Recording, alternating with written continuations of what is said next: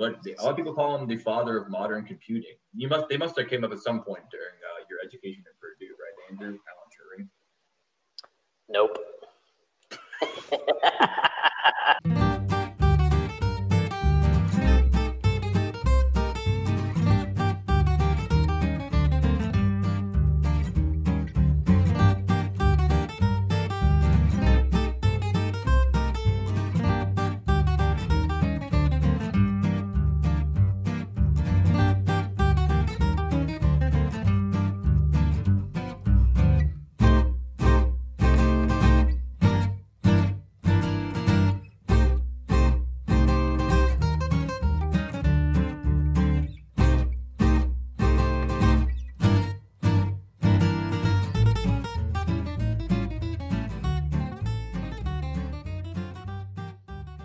All right, welcome to the Dylan and Joe Basement Podcasts. We're your hosts, Dylan and Joe. And today we have our special guest, who's a subject matter in cryptocurrency, Andrew Thrain, on board. Say hi to everyone, Andrew. Hey, how's it going, everybody? Good to be with you again. So Andrew Thrain, our first guest and our favorite guest, back again. We're glad to see you. He keeps showing up. Andrew, could you please let us know what sparked your interest in mythical creatures? Mythical creatures. I thought you'd get the joke. Yeah, isn't that what we're talking about today? Our subject this week is cryptozoology, correct? You know, Bigfoot. Oh, yes. Mythical creatures. Swamp people. Yes, the chupacabra. This is what we're talking about this week. That's what this podcast is all chupacabra, about. yes.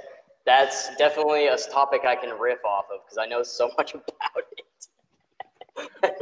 So Andrew, tell us about cryptocurrency and where we should start with what we want to learn this week and find some more about regarding money, not animals. Yeah, so that's what we're talking about this week. We're talking about the idea of cryptocurrency. Bitcoin is going up this week in the past months recently. And people are asking questions. Everyone from your grandma to your cousin who works at Wall Street is all trying to invest in this thing and try to figure out what it is. And me and Dylan had spoke to Andrew in the past about this in brief detail, and he said that he knew a great deal about it, and we want to learn more about it. So we thought if we're gonna have him back on, we gotta get into cryptocurrency, which is what we want to talk about this week. Yeah, guys. So as you led in with, we're gonna cover some high-level cryptocurrency and Bitcoin topics today. So kind of the way that I want to approach the discussion is from a more high-level economic type approach. I think Joe and Dylan may get into some technical detail as well, and we can certainly discuss that as it comes up. But Sure. My background, I don't have any professional background in Bitcoin, first let me say that, or cryptocurrency, but I've been studying it for probably 3 or 4 years now. So before we get started, do you mind if I ask you, what did you first hear about Bitcoin? I know you must have heard of it before we did. When did you first hear about it? What was that like? So I first heard about it back in probably late 2016, early 2017. At the time, the light bulb didn't really go off in my head about what I know now, and we'll get into some of that certainly in this podcast. But how did you hear about it? So how I heard about it was primarily word of mouth from some friends that I was investing at the time in regular stocks and things like that. And, as any investor might, they look at things that are going up rapidly and you start to get pretty interested when you see things doubling and tripling in short order. So started hearing about it from some friends, looked at a couple charts, watched maybe some YouTube videos, and then the intro course. A couple charts, couple intro videos. You're in. Yeah, and then just I bought some without knowing a whole lot about it. I didn't make a whole lot in the boom and bust of 2017, 2018. Spoiler alert, we'll get there. We'll get there. And then, so it was at the time, it was a craze, and then I kind of lost a little bit of interest because I didn't understand some of what we're going to get into today. And to be clear, you're talking about, educational interest, not financial interest. Now, absolutely, yes, educational interest. So at the time, it was a way to make money. Didn't really know much about the space at all, and had some fun trading it, but that's about it. Lost a little interest when the prices dropped, and then then later in about early 2019, I kind of was like checking some of my portfolio, and I noticed I still had a little bit of money in there, and I kind of was like, should I sell this or should I, because it was much lower than where it had gotten to in the bubble in 17. And so that's when I started deep diving into it, and I fell down the rabbit hole, and I've been just pretty obsessed ever since. So that's kind of the background of the kind of path of it. And you still have Bitcoin? Absolutely. Wow, nice. I've actually I sold a little in 17, but since then I have not sold at all, and I probably won't sell again for several years at least. So what made you sell in 17 and not sell all of it? Because I can see you wanting to dump it at that time when it was starting to look kind of wonky, but you still held on to some of it. What made you do that? So at the time at the beginning, I put enough to where it was like, for me, everyone has their own thresholds of what they're willing to wager. And at the time for me, I put in kind of what I was willing to wager with the mindset of, well, if it falls, I'll just try to catch the falling knife and at least get out before I lose my initial investment. For those of you guys who aren't super familiar with the history of Bitcoin, in 2017, we had this meteoric run from like $1,200 all the way up to $20,000. And then in short order at the beginning of 2018, it crashed from 20 down to like 6,000 and then eventually down to $3,000 where it bottomed out. So I sold everything that I kind of was like not willing to lose completely. And then I just left like a little bit in there because I was like, you know what? I'll just leave it in there. I don't want to miss out 100% on any upside if it happens to rebound and I'm not paying attention. So that's why I kept some in there. That sounds like a pretty shrewd decision, but that is actually pretty good to frame what we're going to talk about today, because that is the mentality you're going into it. Like you said, you're not a financial expert, but you certainly know more about investing than Dylan and I do. So that's a good way to kind of like frame where we're going in this conversation on like what Bitcoin is and what it looks like going forwards. Sure. But me and Joe were talking last night about some other people we know who have investments like this, and when they were like in their teens, they hit the online poker phase too and did really well. And we were like, that's the type of guy we'd want to be our money manager at a company. Did you ever do anything like that, like back in the day? I never had any money when I was young, so no. Not alone there. Makes sense. No, I never really got much into gambling, like poker or sports betting or much into that, lottery. I don't know. I just, it didn't strike my fancy until I got out of school and started working, and then started thinking, I got a little extra money now. What should I do with it? I don't want to just let it sit there because I don't really plan to spend it unless I have an emergency. So I'd like it to work for me a little bit. And then that's when I got into really deep into standard typical markets and the stock market. So I have been going very hard on the stock market for 5-6 years or so. And Bitcoin has been a small piece of that up until like early 2019, mostly. Did you ever consider investing in hookers and blow before you decided to invest in the market? Yeah, so I actually have kind of a funny story about that. Because I know the long-term investments is pretty shaky, but the immediate returns is unparalleled. The best short-term returns you can possibly get. Do you remember the story of, I won't mention his name on the show, but one of our friends who won... No, go ahead. Who won the DraftKings $1 million pot like back in like 2015, and he literally blew all his money in like a year on hookers and blow. And I think he bought like a Lambo, which ended up getting repoed because he didn't set any money aside for taxes, which when you win the lottery is like 40% tax or something like that. Money's just gonna keep on easy come, easy go. It's so true. It's such a lame expression, but it really is. It's like if you get $1 million, I mean. And it's really cool to have a like $300,000 car, but your excise tax is not $140 like your Camry, it's different now, you know? Yeah, that's not a one-time purchase. You are investing that car long-term. Never mind the maintenance. Insurance at 20-something-year-old boy with a Lamborghini insurance. I have a speeding ticket, and my insurance on my fucking Jetta is $148 a month. So can't imagine. Wow. Yeah. I quoted insurance for buying a CTSV when I was like 23, and it was like $800 a month. Yeah, exactly. That's 23. That's not even like it was more than the car payment. That's wild. Dude, but it's worth it, man. Yeah, it's so funny. Damn. Yeah, that's great. So when you're not blowing your money on Lamborghinis, ironically enough, if you would have invested all that DraftKings money in Bitcoin, you'd be a very wealthy man right about now. Yeah. It was probably at $100 back then, or less maybe, and it's at, just for the record, so as of recording today, we're bouncing around $38,000 US dollars per Bitcoin as of right now, roughly. Gotcha. That's a good base to put our discussion on. So we know right now, if you had one Bitcoin, which for people who understand like the difference between different coin wallets, you're not going to buy one full Bitcoin. You own a percentage of one Bitcoin, which is similar to a share. So you wouldn't actually have to purchase a full Bitcoin for 30 grand to own any Bitcoin. You just purchase a fraction of it, and it translates roughly to US dollars that way.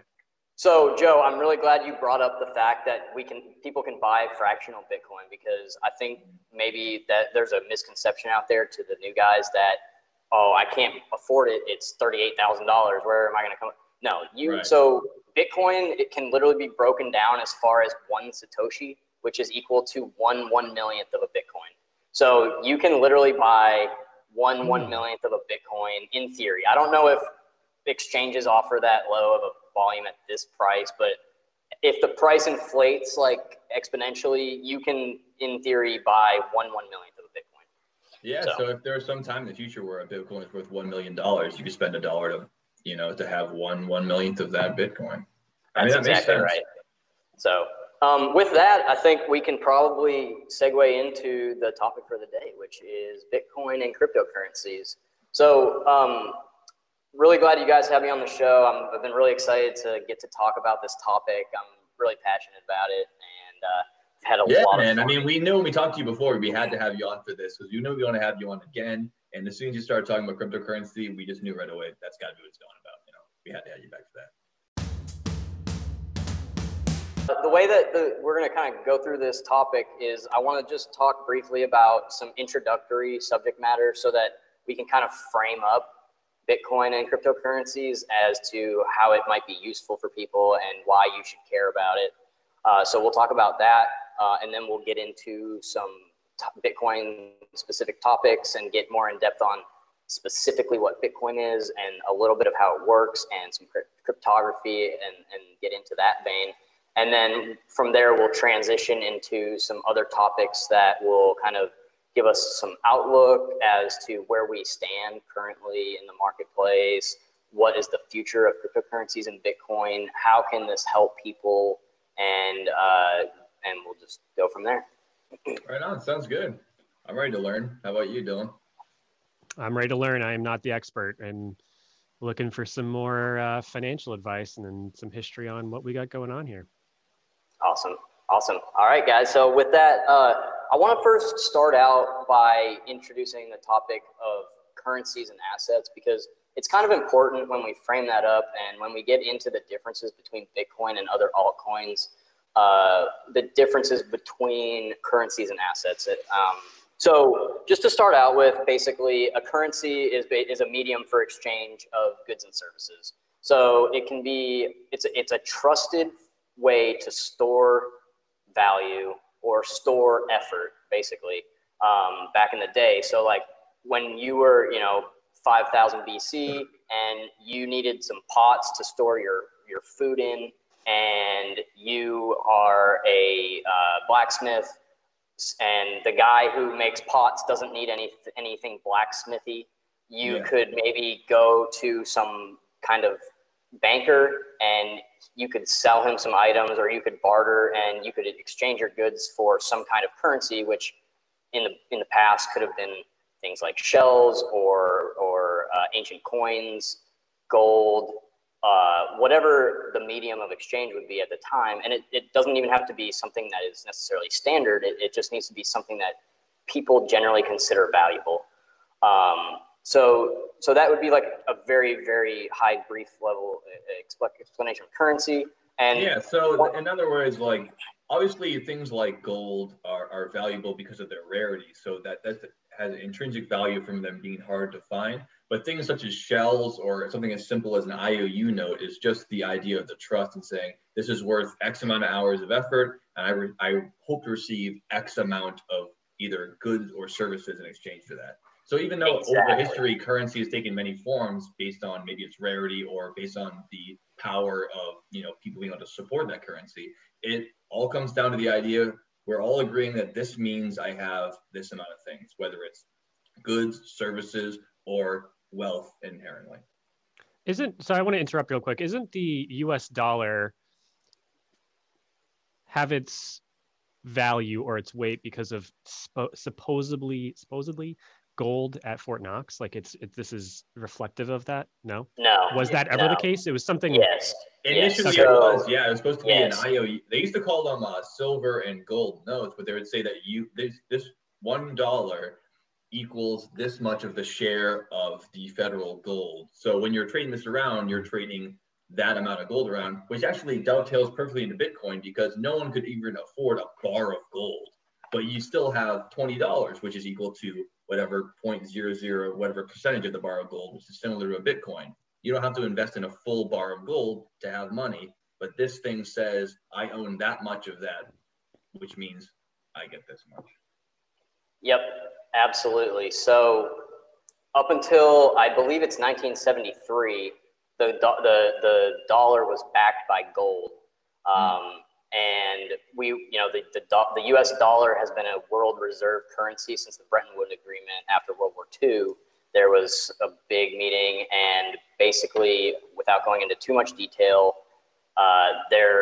they chose the U.S. dollar as essentially the world reserve currency. Most oil contracts, gold contracts, and international trade is all settled in U.S. dollars.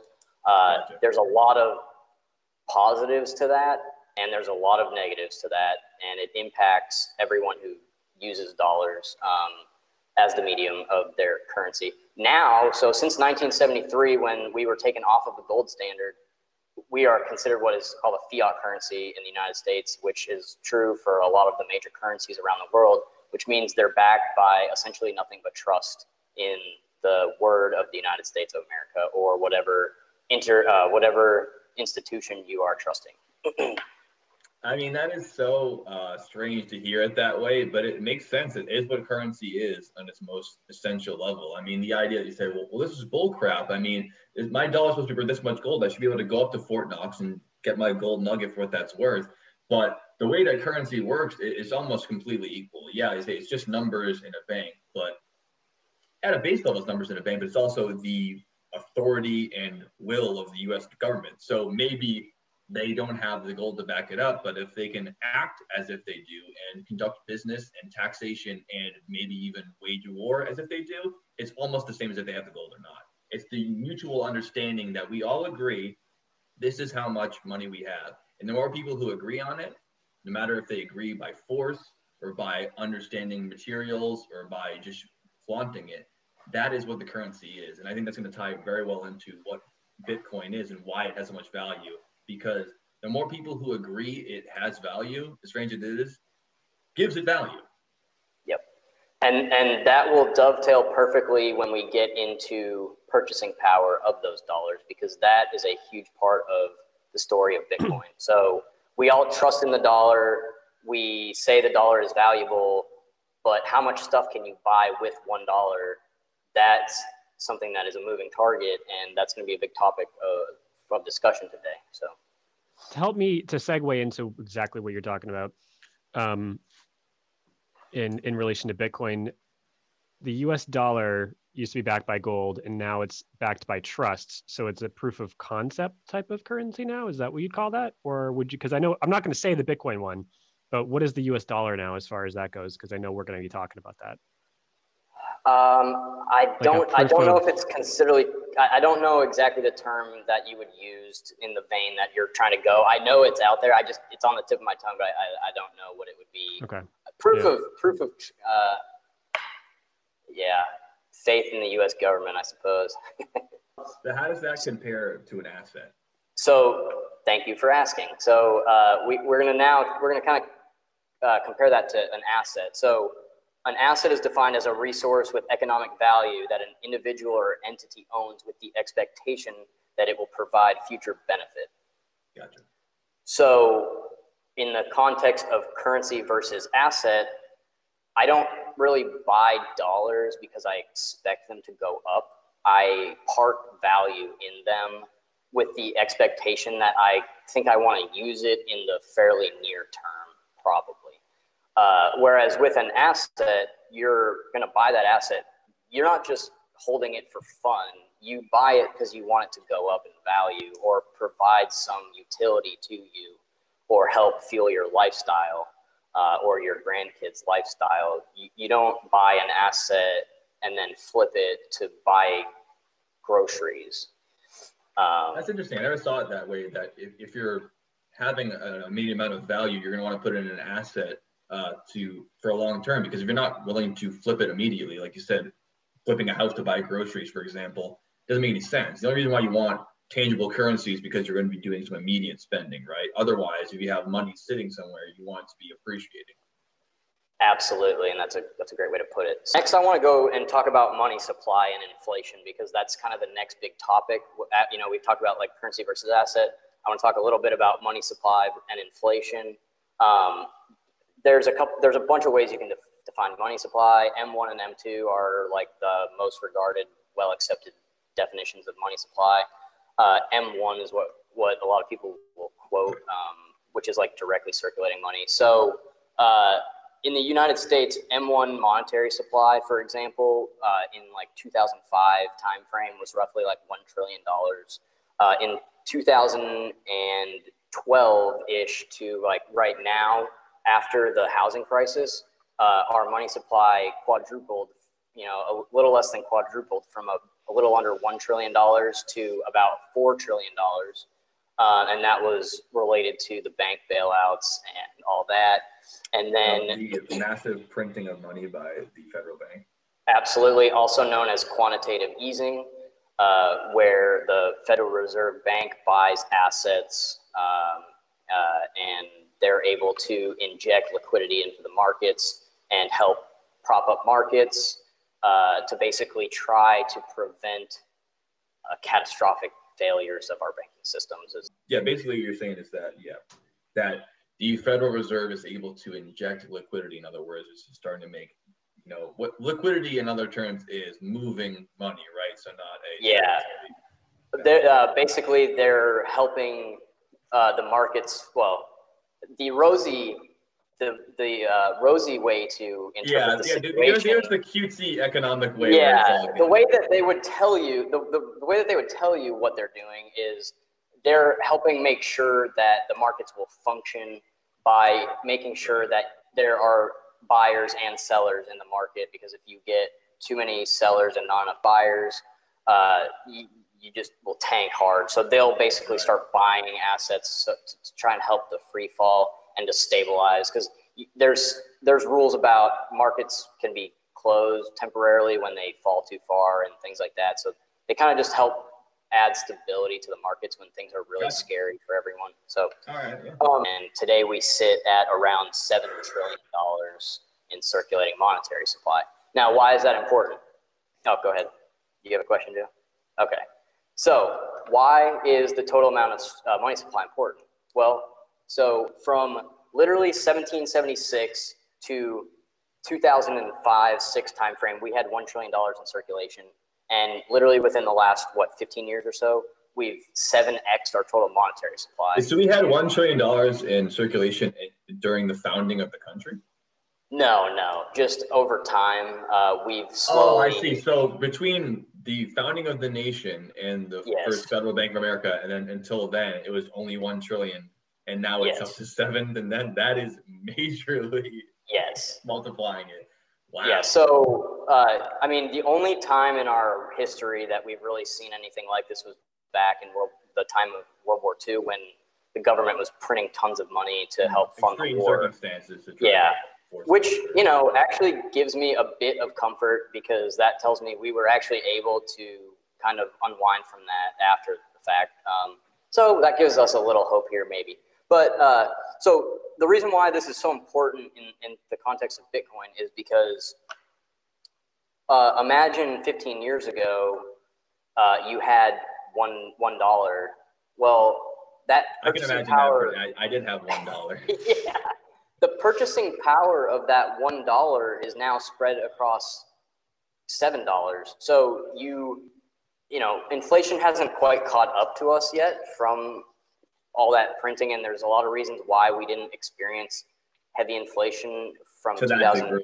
I mean, obviously it still affected us, but not to the severe level. It hasn't affected us 7 times more than we No, generally no. But there's a big reason why, and the main reason why from 2008 to now we haven't experienced massive levels of inflation is because a lot of the money that was printed then went to banks, and those banks didn't do anything with it besides save themselves, which was the intent at the time, which is fine.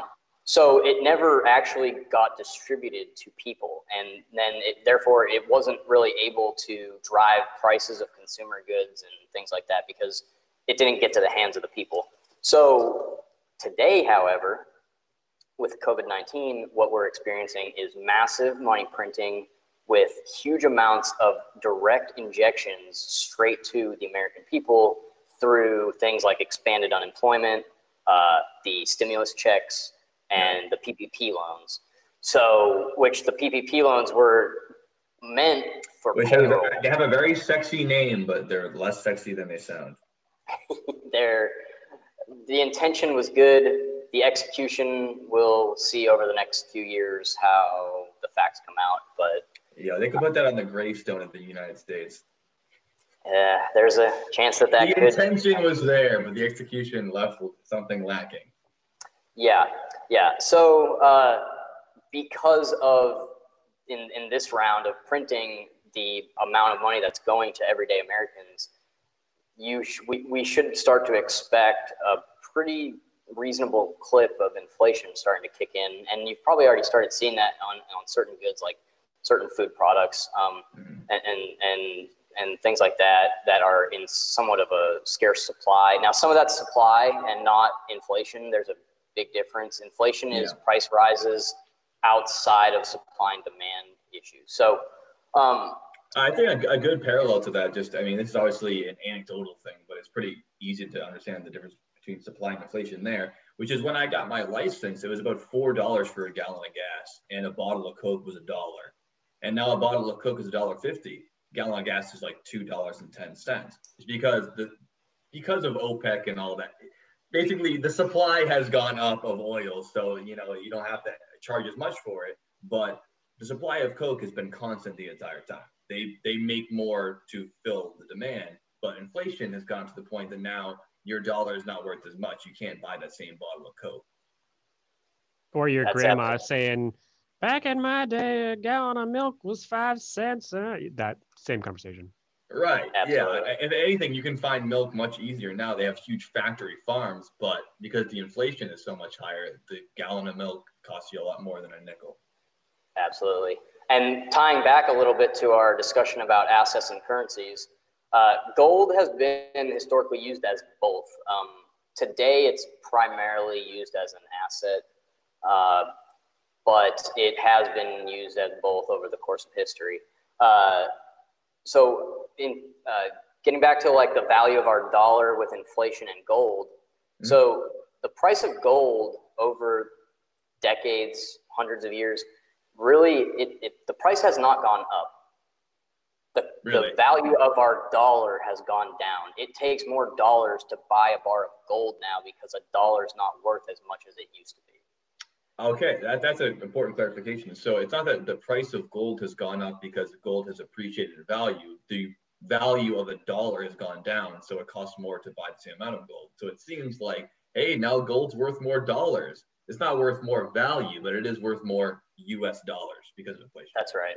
And gold is settled in dollars, so it's the most pure. Like, it takes out things like currency changes and stuff. Now, there can be like swings in gold where it outperforms and then underperforms for various reasons. But like, one way that you can kind of take that devaluation of the dollar out and look at it more pure is you can look at how many ounces of gold does it take to buy a house.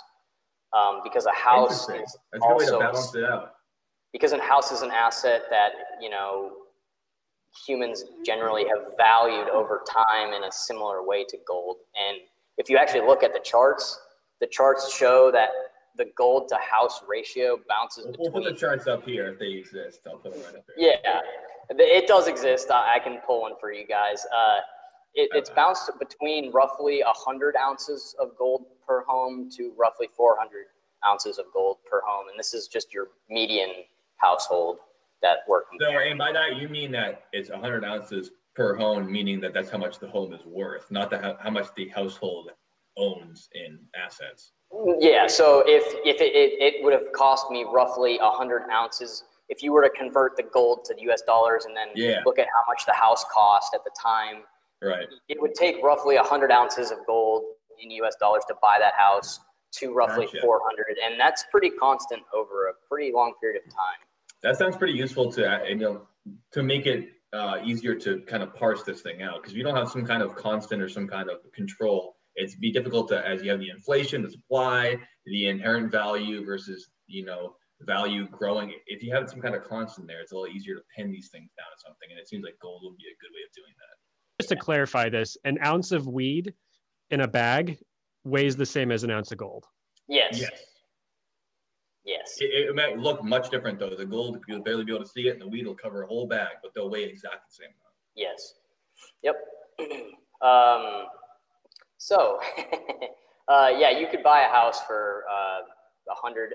I'm glad you brought up the term constant, because that's where things get, you know, I love thinking about this kind of stuff because it's really, the frame of reference can tell you a lot about the value of something depending on the lens you're looking at it through.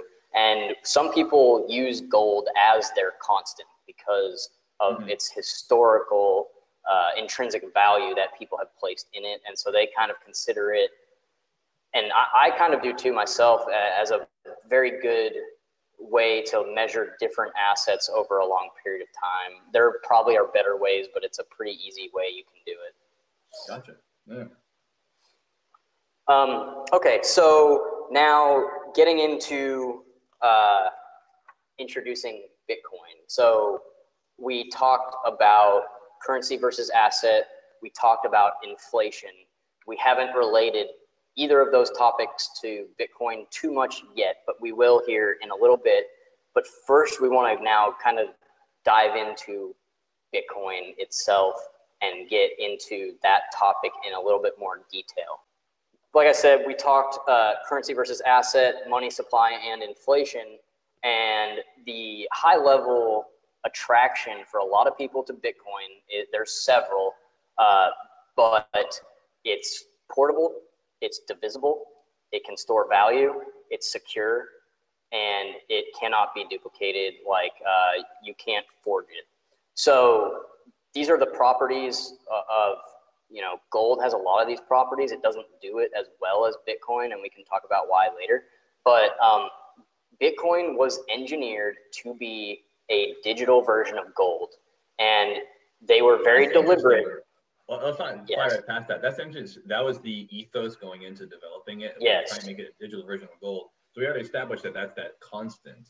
That's an interesting, I never heard it put that way. I just wanted to stop on that real quick. That's an interesting concept. Yeah, that's interesting that they actually went into it with the ethos that they're going to develop it as close to gold as they can. I thought that they made it mostly for, you know, transferability and digital form and try to have it more like secret and secure, but they actually went into it saying we want to make it constant like gold. Yes, yep, that's exactly right. So the white paper of the whole concept behind the blockchain was released by Satoshi Nakamoto, which is a pseudonym for someone that is anonymous that no one knows who it is. It is we don't know who that is. It's not a real person. Yeah, it's probably a group of people most likely, but I don't think anybody knows. I mean, no one publicly knows. Really? So this paper was published, and it's actually not a hard read. If you want to read it, it's only like 7 to 9 pages or something like that. So if you're interested in learning a little bit more about the actual history and the intention of Bitcoin, you should read that paper. It's pretty easily found online. So it was designed to be a surrogate digital gold that does pretty much everything that gold does, but 10 times to like infinity times better than gold does it. It's more divisible, it's more portable, it's more secure. It will be way more valuable, in my opinion, in the future. And it cannot be duplicated in any way. Maybe a seventh or an eighth point. Isn't it, correct me if I'm wrong, but isn't it a global currency, which means it's independent of governments? Great point. It is fully decentralized and it's owned by nobody. The network itself is owned by nobody besides those who support it. So you have people mining Bitcoin, which is basically confirming transactions all over the world. They're privately owned for the most part. I'm sure some governments, I know some governments are mining their own Bitcoin to store for themselves, but you also have hundreds of thousands of people mining Bitcoin to improve the strength and reliability of the entire network. The next big point that I want to touch on, because it's a huge part of the whole thesis of Bitcoin, is the uninflatable aspect of it. So uninflatable, not yes. Very balloon-like. Not very balloon-like. The dollar's like a blimp, and I don't know what the opposite of a blimp is, but this is the opposite of a blimp.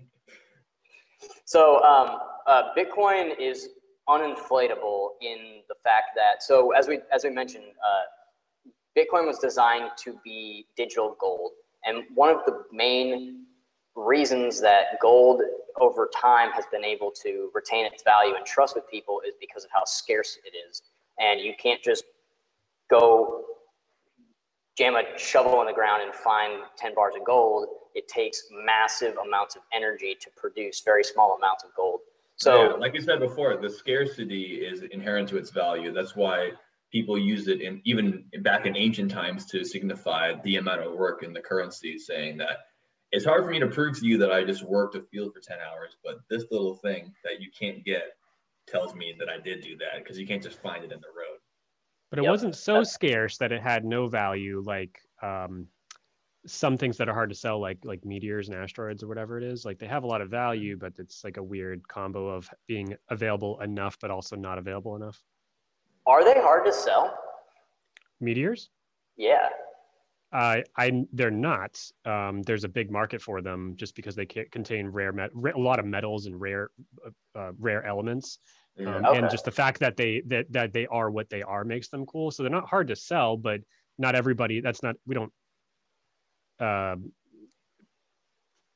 If there's not in history, we didn't base our currency off of. Yeah, the rarity of the meteor is more valuable than the metals that it contains, right? If you could buy the recipe of a meteor, it would cost less than buying a meteor, because the meteor came from outer space, so it's inherently more valuable because you have to find it there. And not everybody can get it.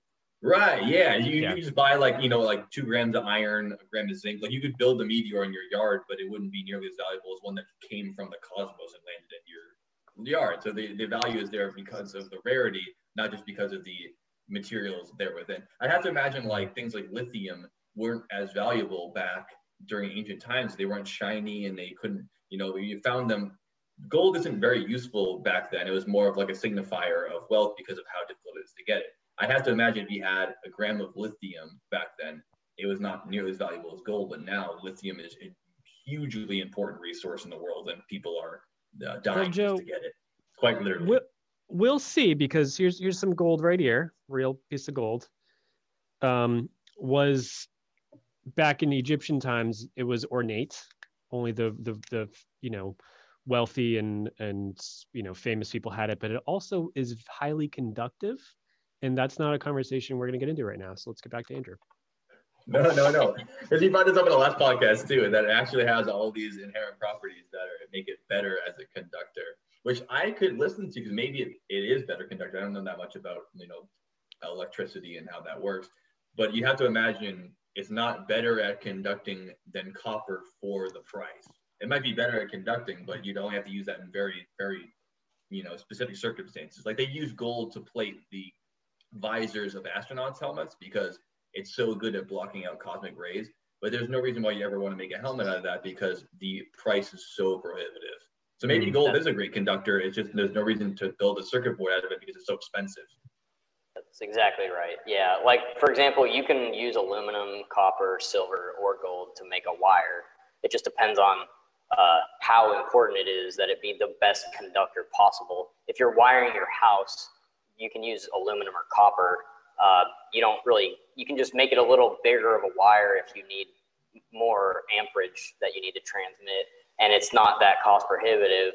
But if you're building a supercomputer and every nanosecond counts, you probably want to go with gold or some other more exotic material because it really matters to the system. Like in your smartphone where there's rare earth metals because it's so small that it needs to be crazy conductive per the amount that you're using. I get it. Yeah. Like lithium or platinum or things like that. Yeah. Yep. So Bitcoin is uninflatable. Why do I say that? So why do you say that? I was wondering. So when they designed Bitcoin, Satoshi, I'm just going to refer to him as assume it's a him and refer to him as Satoshi. He decided we're never going to have more Bitcoin than 21 million ever. No matter what happens, we will never have more than 21 million Bitcoin. There's not currently 21 million Bitcoin in circulation. So as of today, it is inflating a little bit, and we'll get into that deeper here later in the show. But so miners right now, they are confirming transactions, and they're getting paid for their effort, and they're getting paid in Bitcoin. So when miners are doing their thing, they're being issued Bitcoin for their work at no more than 900 Bitcoin a day as of today. So today, starting in May of 2020 until probably April of 2024, roughly, every day there will be roughly 900 Bitcoin that are mined every day. There's approximately 18,500,000 Bitcoin that have been mined since the beginning of Bitcoin.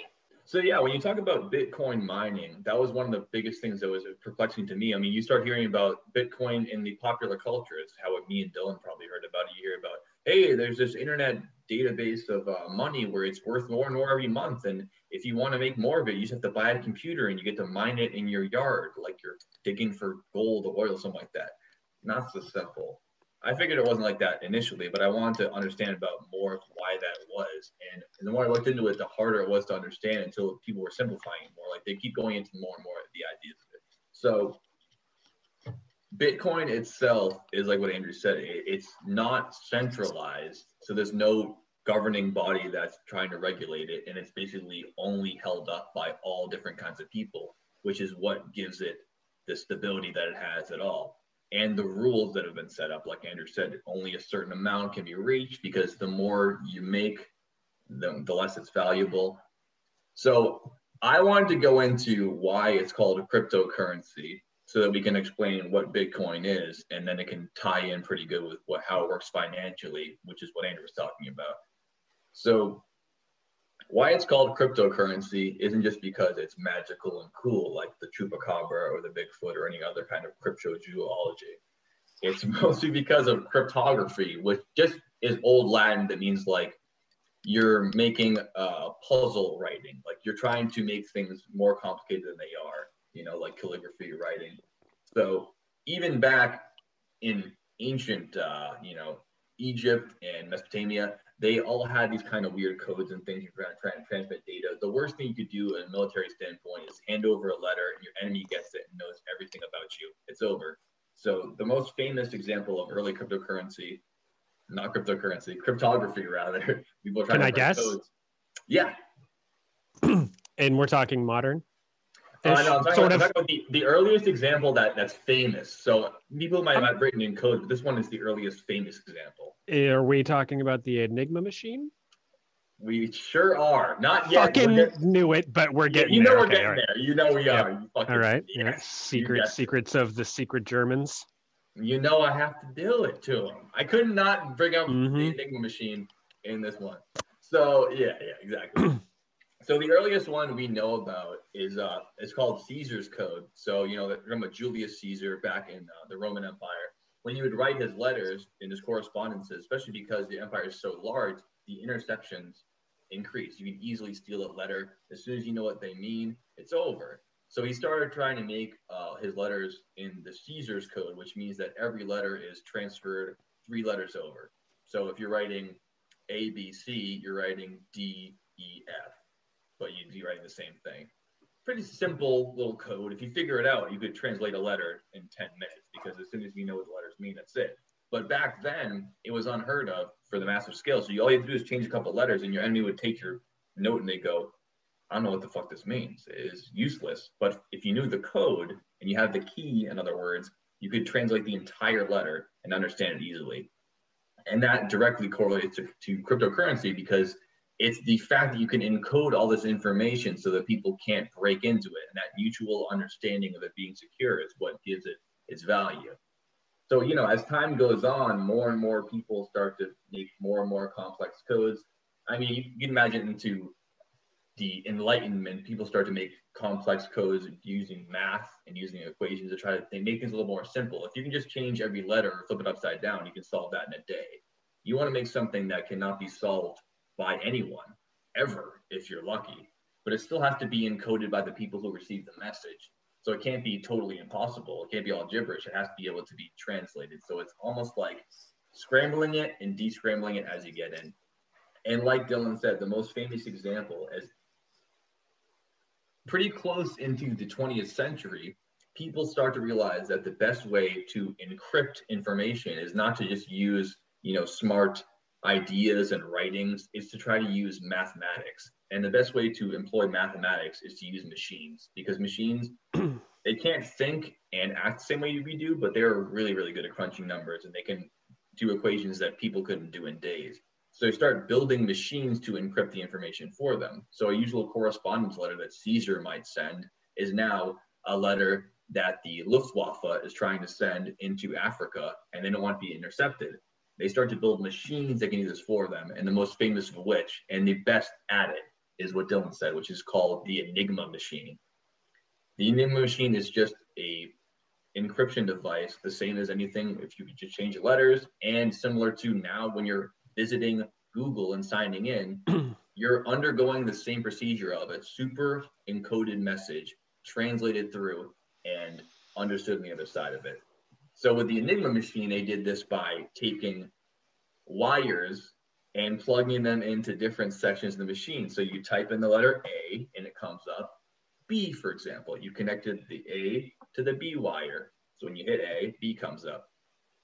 But the more complex you can make the system, the more difficult that you can get it to be decoded. So they have 3 different rotors in it, and they would spin them and time them up with all these wires in between them. And depending on what day of the week it was, what code you had, that was how it came out. So you had to do multiple levels of setting this thing up to be able to decode it and encode it. Even people who were part of the German high command, if they didn't have their Enigma machine up to date, they couldn't even encode their own messages. So the reason why encryption works that well at that point is that you could take all day long trying to have a guessing game of what people need to say. But if you can make it so complex that humans can't understand it, you need a machine to decrypt it at that point. That's exactly what they did. Many mathematicians and computer engineers from the times before computers were even a thing. We're talking about a bunch of famous people from Belgium, from Germany, as well as from Britain, and the most famous of which being Alan Turing, who is a modern math genius. Unfortunately, he passed. We should probably do a podcast on him one day. He's a fascinating guy. But a lot of people call him the father of modern computing. They must have came up at some point during your education at Purdue, right, Andrew? Alan Turing. Nope.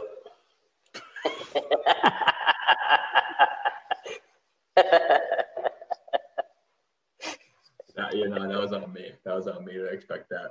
Anyways, this guy basically, I mean, he blows my fucking mind because I don't understand much about computers whatsoever, even if I sound like I do now. I don't understand anything about computers. And this guy was building computers in the day before computers existed. I mean, talking about logic puzzles, math equations, coming in and taking those concepts of math and having to make them into a machine with transistors, wires, circuits. He was trying to take this idea and implement it into modern science. And without his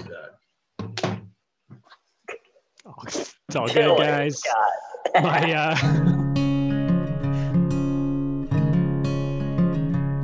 Alan Turing was one of the main people in charge of building these early computers. At the time, they started naming them computers because they had the computation ability of multiple people all combined. I mean, people used to be hired as computers before the term was used for an object, and they would do math problems and they would do work and logarithmic, formulas as if they were trying to solve things. Now we have computers for that. It's thanks to the likes of people like that.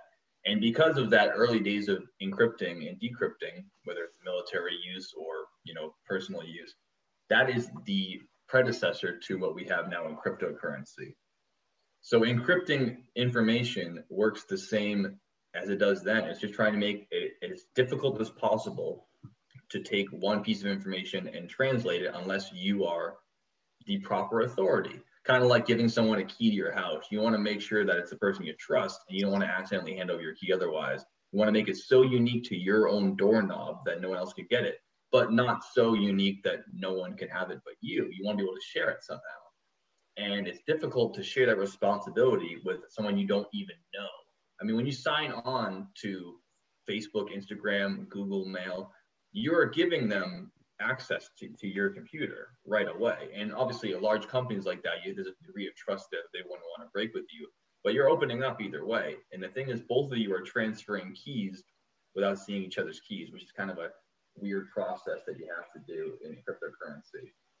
So that's how you can solve it so easily within cryptocurrency itself. That was the big question I had. Why can't someone steal your Bitcoin wallet? People are hacked all the time. Their bank accounts stolen, their information stolen, social security information. How come they can't hack your Bitcoin account much like they could hack anything else? I mean, that would be my main concern.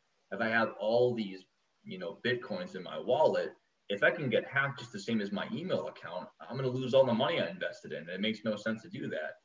And that's where the encryption part comes in. It's so difficult to break Bitcoin wallets that even people who have their wallets can't get into them. I mean, Dylan and I brought this up last night, the idea that people who actually have a key to their wallet, if you lose the key, if you lose that code, those series of digits, you can't get into your wallet and that's it. It's just not going to happen. There's one person in particular, I don't know if you heard this guy, Andrew. He invested pretty early on in 2016, and apparently he didn't care enough to remember that he was invested in it because he lost his key. And now his Bitcoin is worth about $12 million. He's right here, and he's a nice looking lad. And I believe his name is Stephen Thomas. That sounds like the guy, yep. I think. Yep, yeah. Definitely pull up Stephen Thomas and his smile and eyebrows We'll pop up here. Very crazy eyebrow situation. And that's him. Stephen Thomas, and 7,002 Bitcoins. Wow. So how much did you say it was worth now, Andrew, roughly? He lost the slip of paper with the information to unlock his 7,002 Bitcoins, which was at the time 180 million euros. And he has two chances to get his password right again. We're at $38,000 right now. So for one Bitcoin. Yeah, so 38,000 times 7,502. So that's $285 million. So $250 million this guy misplaced. That's a pretty big deal. That's way more than that. See this IOU? That's a Lamborghini. You're going to want to hold on to that one. For real. I mean, seriously, the amount of money based in it, but that has to do with the encryption of it. You get, as far as I understand, 10 chances to put in your key before you're locked out for good because they're trying to inhibit brute force hacking. So brute force hacking is basically the idea of guessing a password as many times as you can, as fast as you can. So think of like putting in luggage numbers. 1111 doesn't work. 1112 doesn't work. 1113. But times the amount of digits you couldn't understand in your mind, you need a super powerful computer to do it, but it can be done. And part of the design of Bitcoin, like Andrew was saying, is try to make it secure. And that means that people can't just brute force hack into your account and take it all out. And that's why this person, unfortunately for them, they only have 2 more chances to guess their code right. And if not, they're out. And they're not going to do it. What a fucking game to play. Like, you know, years ago, you're like, yeah, I'm just a college kid and I have like no money. And then all of a sudden you do this and you realize you're worth like, you know, $250 million all of a sudden. And you have it's an episode of, it's a volume of Saw, the movie, just more mentally fucked. Like if it could get worse than Saw, it's actually this.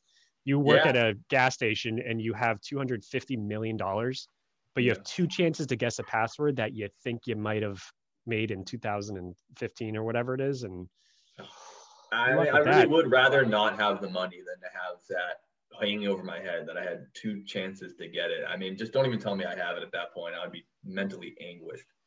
So it's hilarious. I will point out right now that is not really super prevalent anymore. It depends how you store your Bitcoin. There's really, really secure ways to store your Bitcoin, like cold storage, which is where you basically store it on something similar like a USB that you can buy from a vendor or whatever. And that's essentially unhackable. And they've made it to where you can more easily recover your money now through different procedures, but it depends on how you do it. You know, you can also store your money on an exchange, which is not very secure at all. It's pretty much the worst way you can store your money. Then there's things like in the middle, which would be something like a hot wallet, what they call it, which is where you don't have it on an exchange, but you do still have it somewhere that's online. So like technically it could still get stolen, but the only way really that you're going to get hacked, like Bitcoin is not going to get hacked. Your wallet can get hacked if someone hacks into your email and somehow, or keylogs your password into your account online, and then they just send the money to themselves or something because they were able to breach some poor security that you had in your own coins. But there's ways that you can do it where you will, I mean, it's almost impossible. I mean, it's basically impossible for someone to steal them. Yeah. So to wrap it up, I just wanted to say like how I understand how blockchain works and why there's any inherent value in being part of the process there. So we already covered why encryption it gets so detailed. I mean, one last point that I could see is that in a particular way to encrypt things is to make it a one-way equation. So for example, 1 + 2 + 3 + 4 is 10. But if you start with 10 and you say what integers got you there, it's a lot harder to parse that out once you already get there. So a lot of code is written. I mean, that's the simplest way I can describe it. I don't understand the full complexity, but it's like one-way equation so that you can only be transferred one way. It's harder to parse it out. And that just makes it so complicated. So part of the reason why Bitcoin is still running, that was something that was so confusing to me. I said, if it's not centralized and people aren't hired to do this, why are people to maintain this process whatsoever? And that has to do with Bitcoin mining, which is what Andrew brought up earlier. So Bitcoin mining is a bit of a misnomer. It does describe how you're gaining Bitcoin that way, but it's not like you're searching for it and gaining it. You can't just be putting hours in and getting it just for the sake of it. The simplest way that I saw it as is this. So you and your friends all go to a poker night. Let's say the 3 of us go play poker together. We walk in there. The thing is we forgot all of our wallets and no one has poker chips. We only have a deck of cards, 3 notebooks, 3 pens, maybe a couple of calculators if it's me. I'm gonna need some help there. And the cards, and you're there. So the idea is that we can play poker the whole time by writing down every single transaction the whole time. But we need to all write it down together. That way, every time a round is over, we can all correlate and see, what did you get? What do you get? As far as I know right now, I have 800. Andrew has 1,000. Dylan has 1,200. Maybe Dylan says, oh, no, I have 1,300. And then Andrew confers with me and says he has the same thing. It's part of verifying what transactions are actually occurring. So between the 3 of us, we can probably work it out before I pull my 6-shooter out and call you guys a bunch of cheaters. But on a massive scale, you're going to need a lot of people doing that and keeping track of those transactions to do it. You don't have a centralized bank. People who are Bitcoin miners, in other words, are people who are dedicating their computing power You have to have a very powerful computing system to do this, because think about all the transactions of all Bitcoin all over the world. Keeping track of all those is difficult, but it's basically the same idea on a massive scale inside a computer. You're writing down every single transaction, and every time one happens, everyone's confirming with each other saying, we all agree this happened, let's move on. We all agree this happened.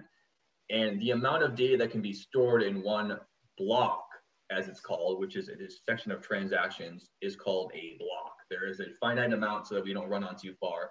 After that is changed up, a new block is started, and the person who has the best or most accurate depiction of what the true ledger is, if the person who's been paying the most attention to our poker game, that person is rewarded with Bitcoin for the very fact that their ledger is so accurate based on the other ledgers of the rest of the world. So if you have a super inaccurate ledger, or your computer is not working properly, you'll never earn any Bitcoin at all. People earn Bitcoin, or fractions of Bitcoin, as Andrew said, just from participating in this process, and doing it well. You're gaining Bitcoin slightly just for taking place in it. But if you can nail that thing properly and start that block, that's when you start making real money.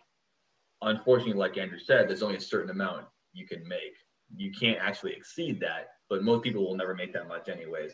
So that was the closest I could see to understanding like why blockchain works, what Bitcoin mining is, and what the ledger is. We have to all agree on this process. Most people who invest in Bitcoin aren't going to have the computing power to be able to keep that transaction ledger going. People who do, if you want to invest in it, go ahead. You can make Bitcoin that way. But a significant part of that is the computing power, and also what Andrew said, which is the actual power draw you're having in, because the amount of energy it takes to process that properly and consistently might be prohibitive to the actual amount of money you're making on it based on how you're doing it. But I just wanted to go into that just so we understand like what cryptocurrency was and why it works, because there's multiple different kinds of cryptocurrency, but they all work similarly to say that this is why it's decentralized. This is why it's difficult to steal and to hack into. And it's also why it's so stable, because they had the initial idea of setting it up that way, like you said, to try and make it whatever digital gold, rather than just being this wild experiment of people claiming to have money and not having to have money. But there are a lot of examples of, since there's thousands of different types of cryptocurrency, of people who literally pull it right out of their ass and then create the same system around it, but it's just valued way, way, way, way, way less. And we could do it today, right? Yeah, so like Bitcoin is fully open source. So you can literally copy and paste the code of Bitcoin, and you can like try to duplicate it, and you can run it. You're going to have to convince a network of people that it's worth doing more than the network that's built around Bitcoin. That's where the value comes, right? The trust, much like yes. Now we're not on the gold standard anymore. We're on the trust standard. Bitcoin runs that as well. And the ledger is 100% public too. So that's one thing I find pretty cool about it. For one thing, it's traceable and it can be re-verified if ever needed. But the other thing is you can also pull lots of data out of it, because all transactions are public. So like every day I will kind of look around and I'll peruse some of the sources of data that I look at. And you can actually see like if there's been large transactions that have been moved from one wallet to another. You can see if they've been moved from a wallet that's been inactive for like years and it got moved to an exchange, for example. You can kind of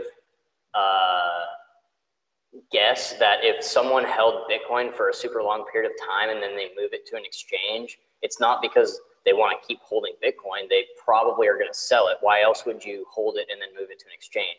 You're going to sell it or exchange it for something else. So you can actually draw a lot of conclusions about Bitcoin and the direction it's going just looking at the public ledger.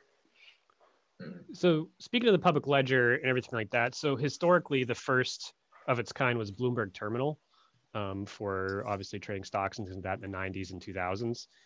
Does Bitcoin have its own like interface, so to speak, or are you using things like Cash App and other Coinbases to do this? Because you mentioned you log in and look at it like it's a stock. Yeah, so for me, with my background, I don't know a ton about, I'm sure back in the day, you were probably accessing some network that's like the base layer network. But today, your average user, they're going to use a public exchange that's a user interface that's going to be pretty easy to work with. especially compared to what it would take to do something that's like on the base layer, which I don't even know if it's possible to do it anymore. I'm sure it is. There's guys out there that are like OG crypto guys that know way more about this stuff than I do. They could probably answer that like really well. But your average guy, hey, none of us are experts on this show. Me and Dylan are constantly saying we're no experts. And just because you're our residential expert doesn't mean you have to be an expert either. Yeah, so I try to focus on the economics. I've listened to enough smart people that know what they're talking about Bitcoin, that I trust in the technology. I know enough to be dangerous, but not enough to really teach people about the technical workings of it too well. From what you see, this isn't related to what you just said, but like since you log in and you see transactions from wallet to wallet and things that are like, oh, hey, cool, that's fun. This Satoshi fellow or group of people, is he or she still active on here?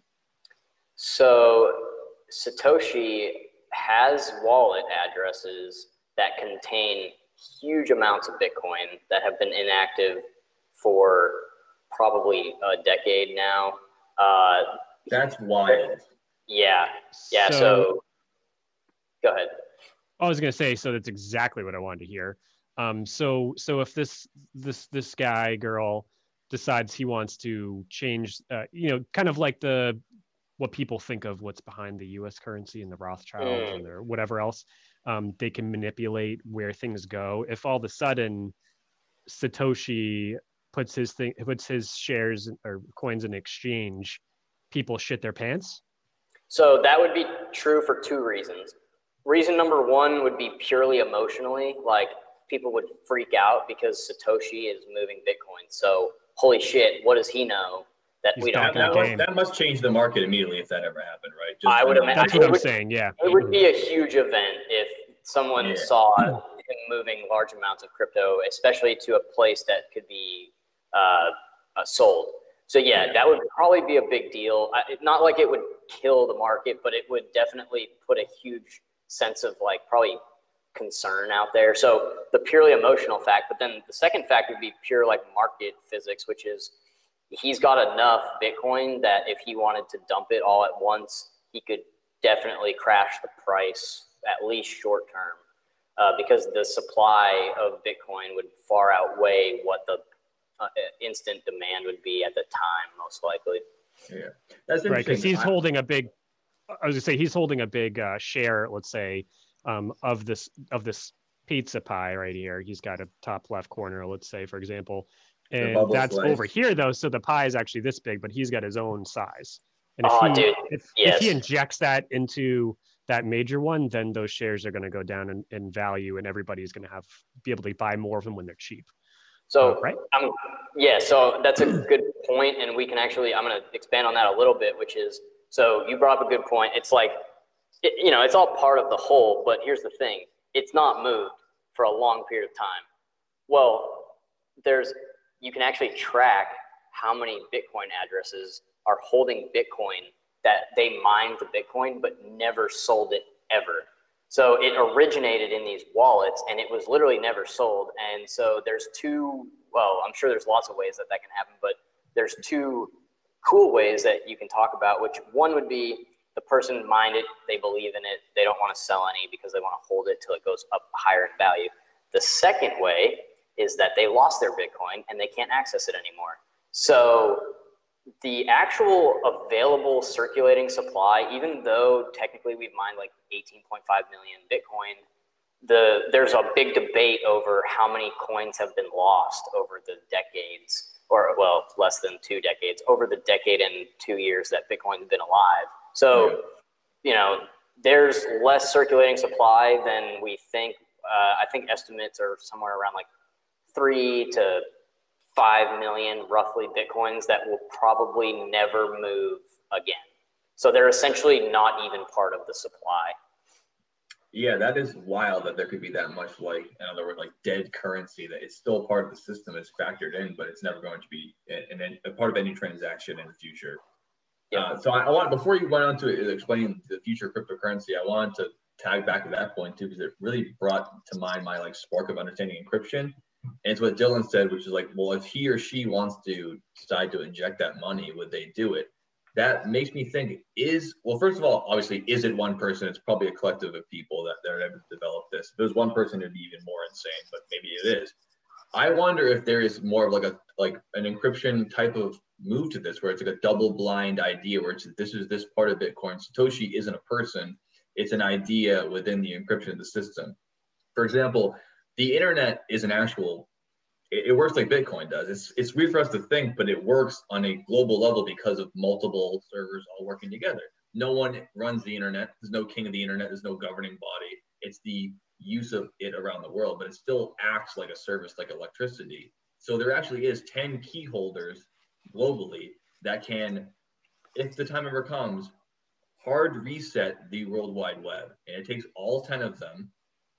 4 of them in America. There's like 1 in Singapore, 1 in China. Like they're all spread out, and most of them in America because we have to hoard our keys. But none of them are allowed to know each other, and you wouldn't even know where the other ones live besides their country of origin until the process starts, and it still takes all 10 people to do it.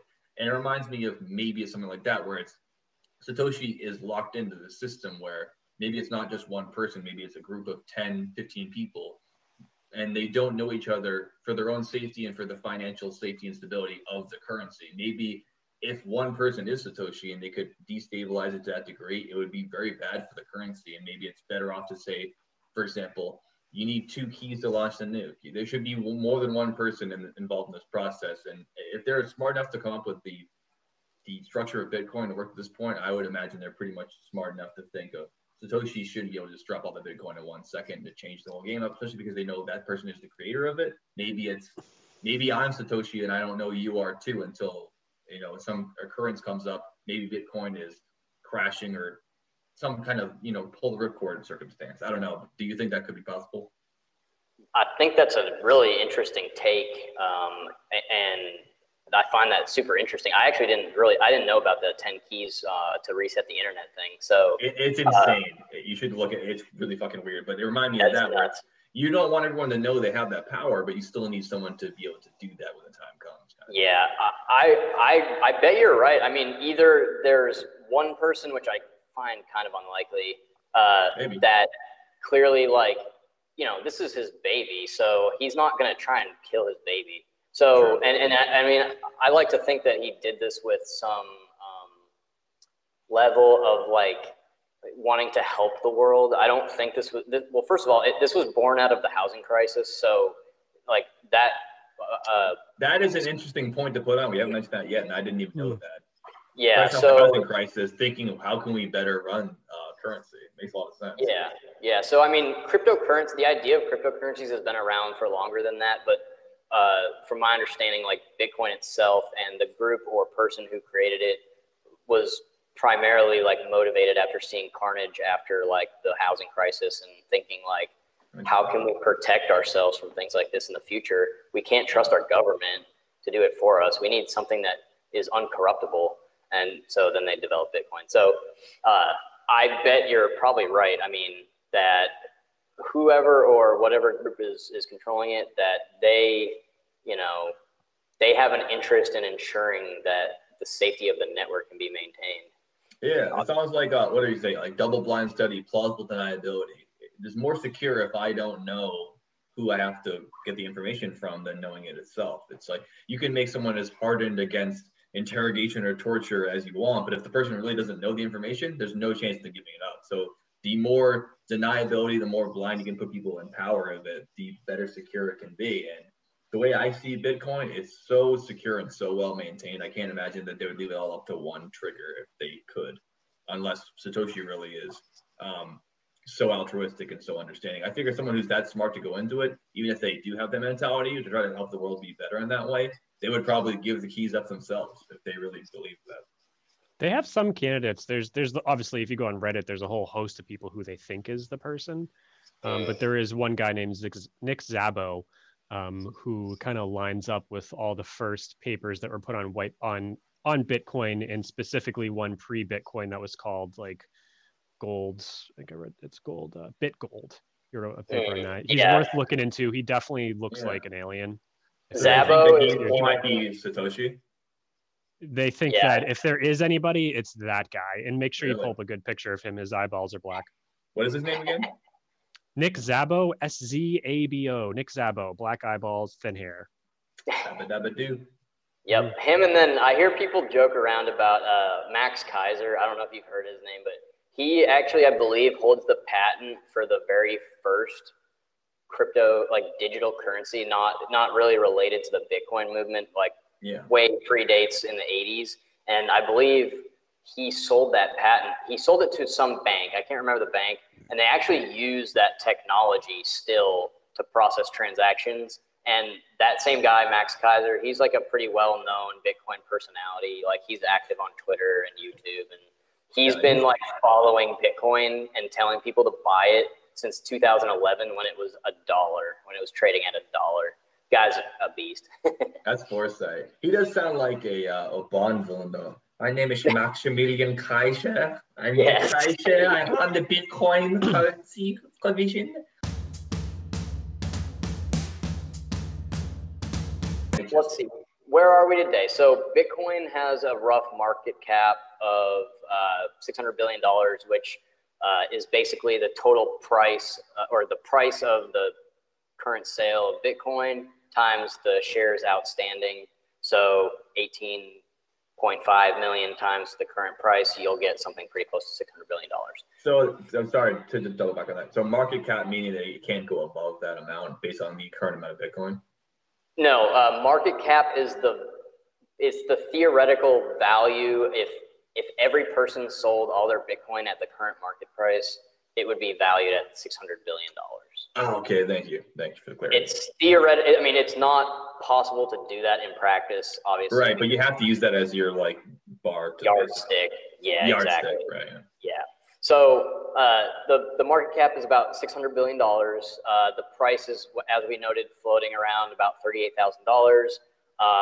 Over the course of 2020, we were bouncing around $10,000 to $12,000. We dipped above and below, especially during the coronavirus, like March timeframe, and then we started treading up towards like 15, then 16, then 17, then 18, then 19, and we were like go. 19,000 like $900 something was like the previous all-time, or maybe it was like 19.7 or something, was like the previous all-time high back in 2017 when we had that huge bubble up to $20,000, and then it busted down to like when it got to 10 grand, I was like, this is unbelievable. I can't believe it. 10 grand. Insanity. And then when it did crash, I was like, oh yeah, see, there you go. That's what happens with Bitcoin. No. Tulip bulb mania, you know, it's dead.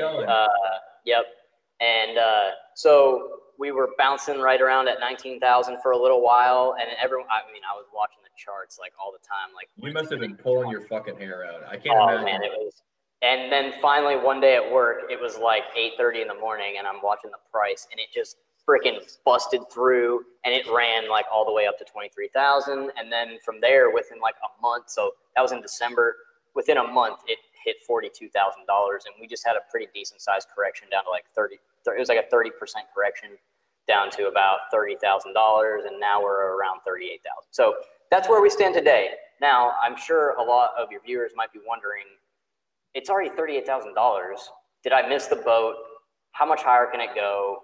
Yeah. I don't want to put my money. It already went up. It went down, went up again. Now it's at 38. I mean, if I want to invest now, it's too late. I missed it's like investing in Apple in 85. I don't want to invest in Apple now. I mean, their share price is so high. I mean, how much higher can it get? I mean, it's nothing but bust from here on out, right? Why should I invest in Bitcoin now? Absolutely. So are we looking at Apple like 1995, or are we like, did we already blow through 95, or are we at like 2020? So let me give you a little bit of background now. This is where things get a little bit more opinionated, but it's all based on fact, pure fact. So this whole podcast is opinion based on fact, so let it ride. That's true. I try to stick to fact, but we're going to get a little more into, you know, some market observation, and just to kind of give you guys an idea of where we think we stand in the grand scheme of things. So I want to touch on I want to touch on the supply and demand of Bitcoin and talk about halvings, because it's very important dynamic to the market of Bitcoin. Bitcoin goes through 4-year cycles based on the supply, the daily supply of Bitcoin. So when they designed Bitcoin, they basically said, okay, there's a certain amount of Bitcoin that we can mine every day, and every 4 years we're going to cut that amount, and it's actually per block, which is every 10 minutes. So it's 6.25. Oh, a block is every 10 minutes. Wow, that's faster yes, than I a thought. block is every 10 minutes, and there's 6.2 Bitcoin mined per block today in the current cycle that we're in. So in 2024, every 10 minutes when a block is produced, it'll be 3 1/8, and then half of that, 1 1/2 in 2028, and so on and so forth. It'll actually be tapering off in order to make that that ceiling that they want to reach without. Yes, that's exactly right.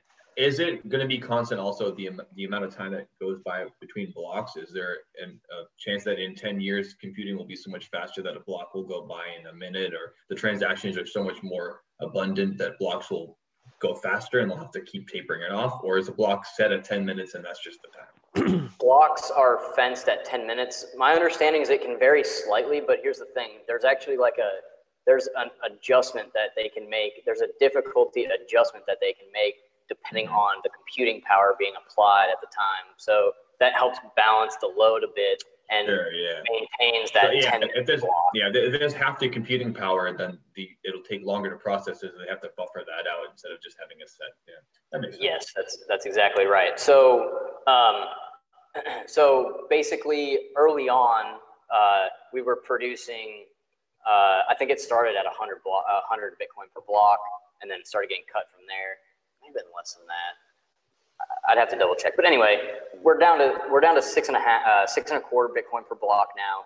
And so as you can imagine, you're constraining and continually reducing supply. And the supply is extremely predictable. I mean, you can basically predict the supply of Bitcoin out for many, many cycles.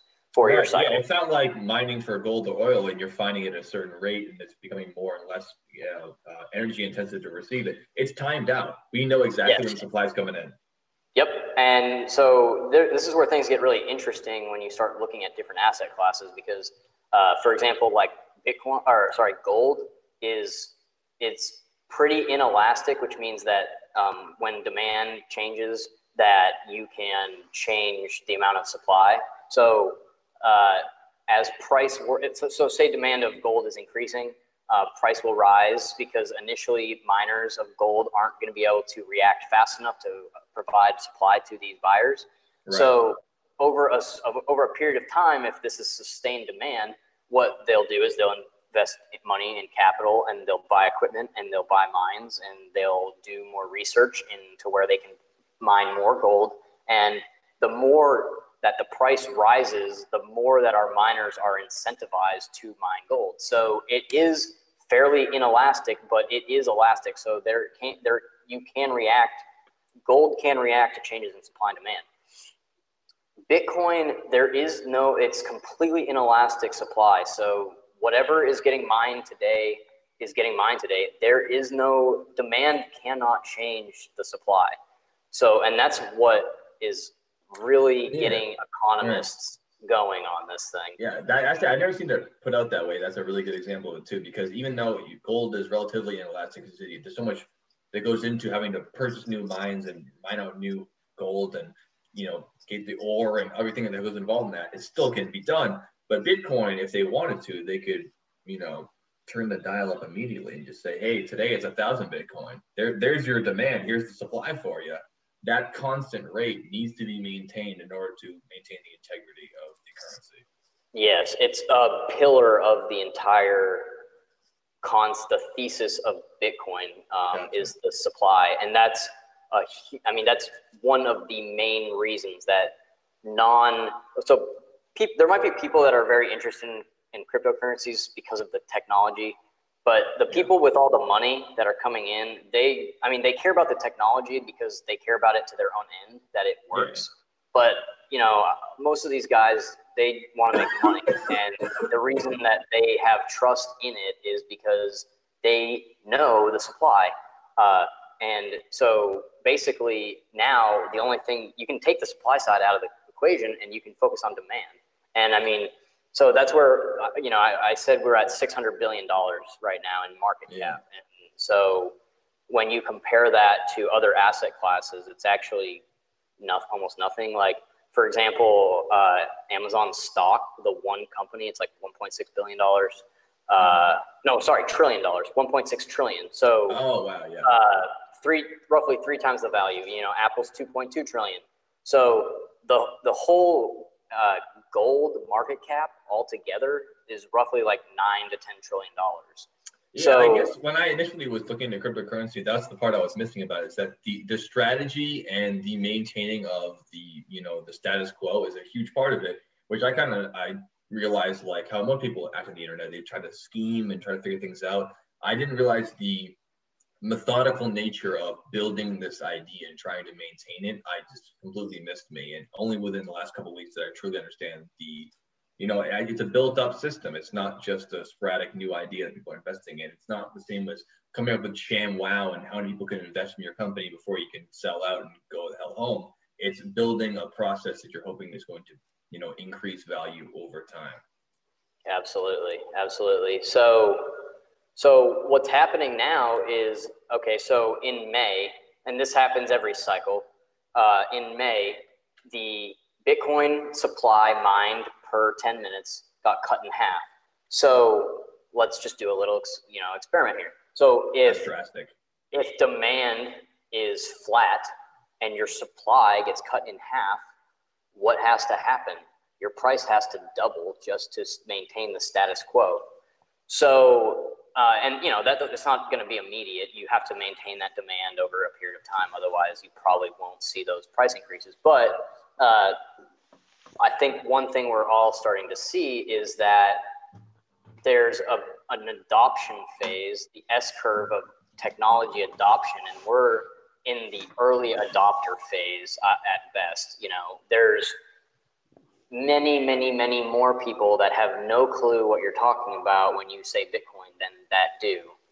And as this adoption cycle, you know, increases, you know, we saw PayPal, Square, you can buy Bitcoin on PayPal now. Now there's some problems with that. I don't want to get into right now, but it's still, I mean, secret. So yeah, secret. Bitcoin and Square alone right now are buying up all of the newly mined Bitcoin that are mined daily. So, and those two companies only make up a tiny fraction of the interest that is coming into the space now. So, basically, as these halvings occur, you expect that just due to the nature of supply and demand, that as long as demand holds steady, prices will appreciate. So that's one cool thing about it. Even after we hit the 21 million, which isn't set to happen until like 2140, that's when you'll get to like a point where demand is, I mean, the key, because supply won't be changing anymore. So it's just, are people buying or selling? Are there more people buying or are there more people selling? Yeah, that is a point. It's a, you know, a definitive point in the future where you can see that fluctuation start to level out, or at least change in an interesting way, because you can say any other kind of resource that we can think of, you don't have that date in the future. And Bitcoin is specifically set up to say this day is the last diamond we take out of the ground. So all the diamonds are out now, and start trading them as it were. No other resources like that, not even diamonds or uranium or anything. Nothing is planted in the future. We're done with it. Everything is still might be available. That's exactly right. And that's a perfect segue into our next topic, which is the stock to flow cross asset model, which is a lot of fancy words for basically trying to measure the scarcity of an asset and correlating that scarcity to price of a market. So let me give you an example. Example. LSD in 1969.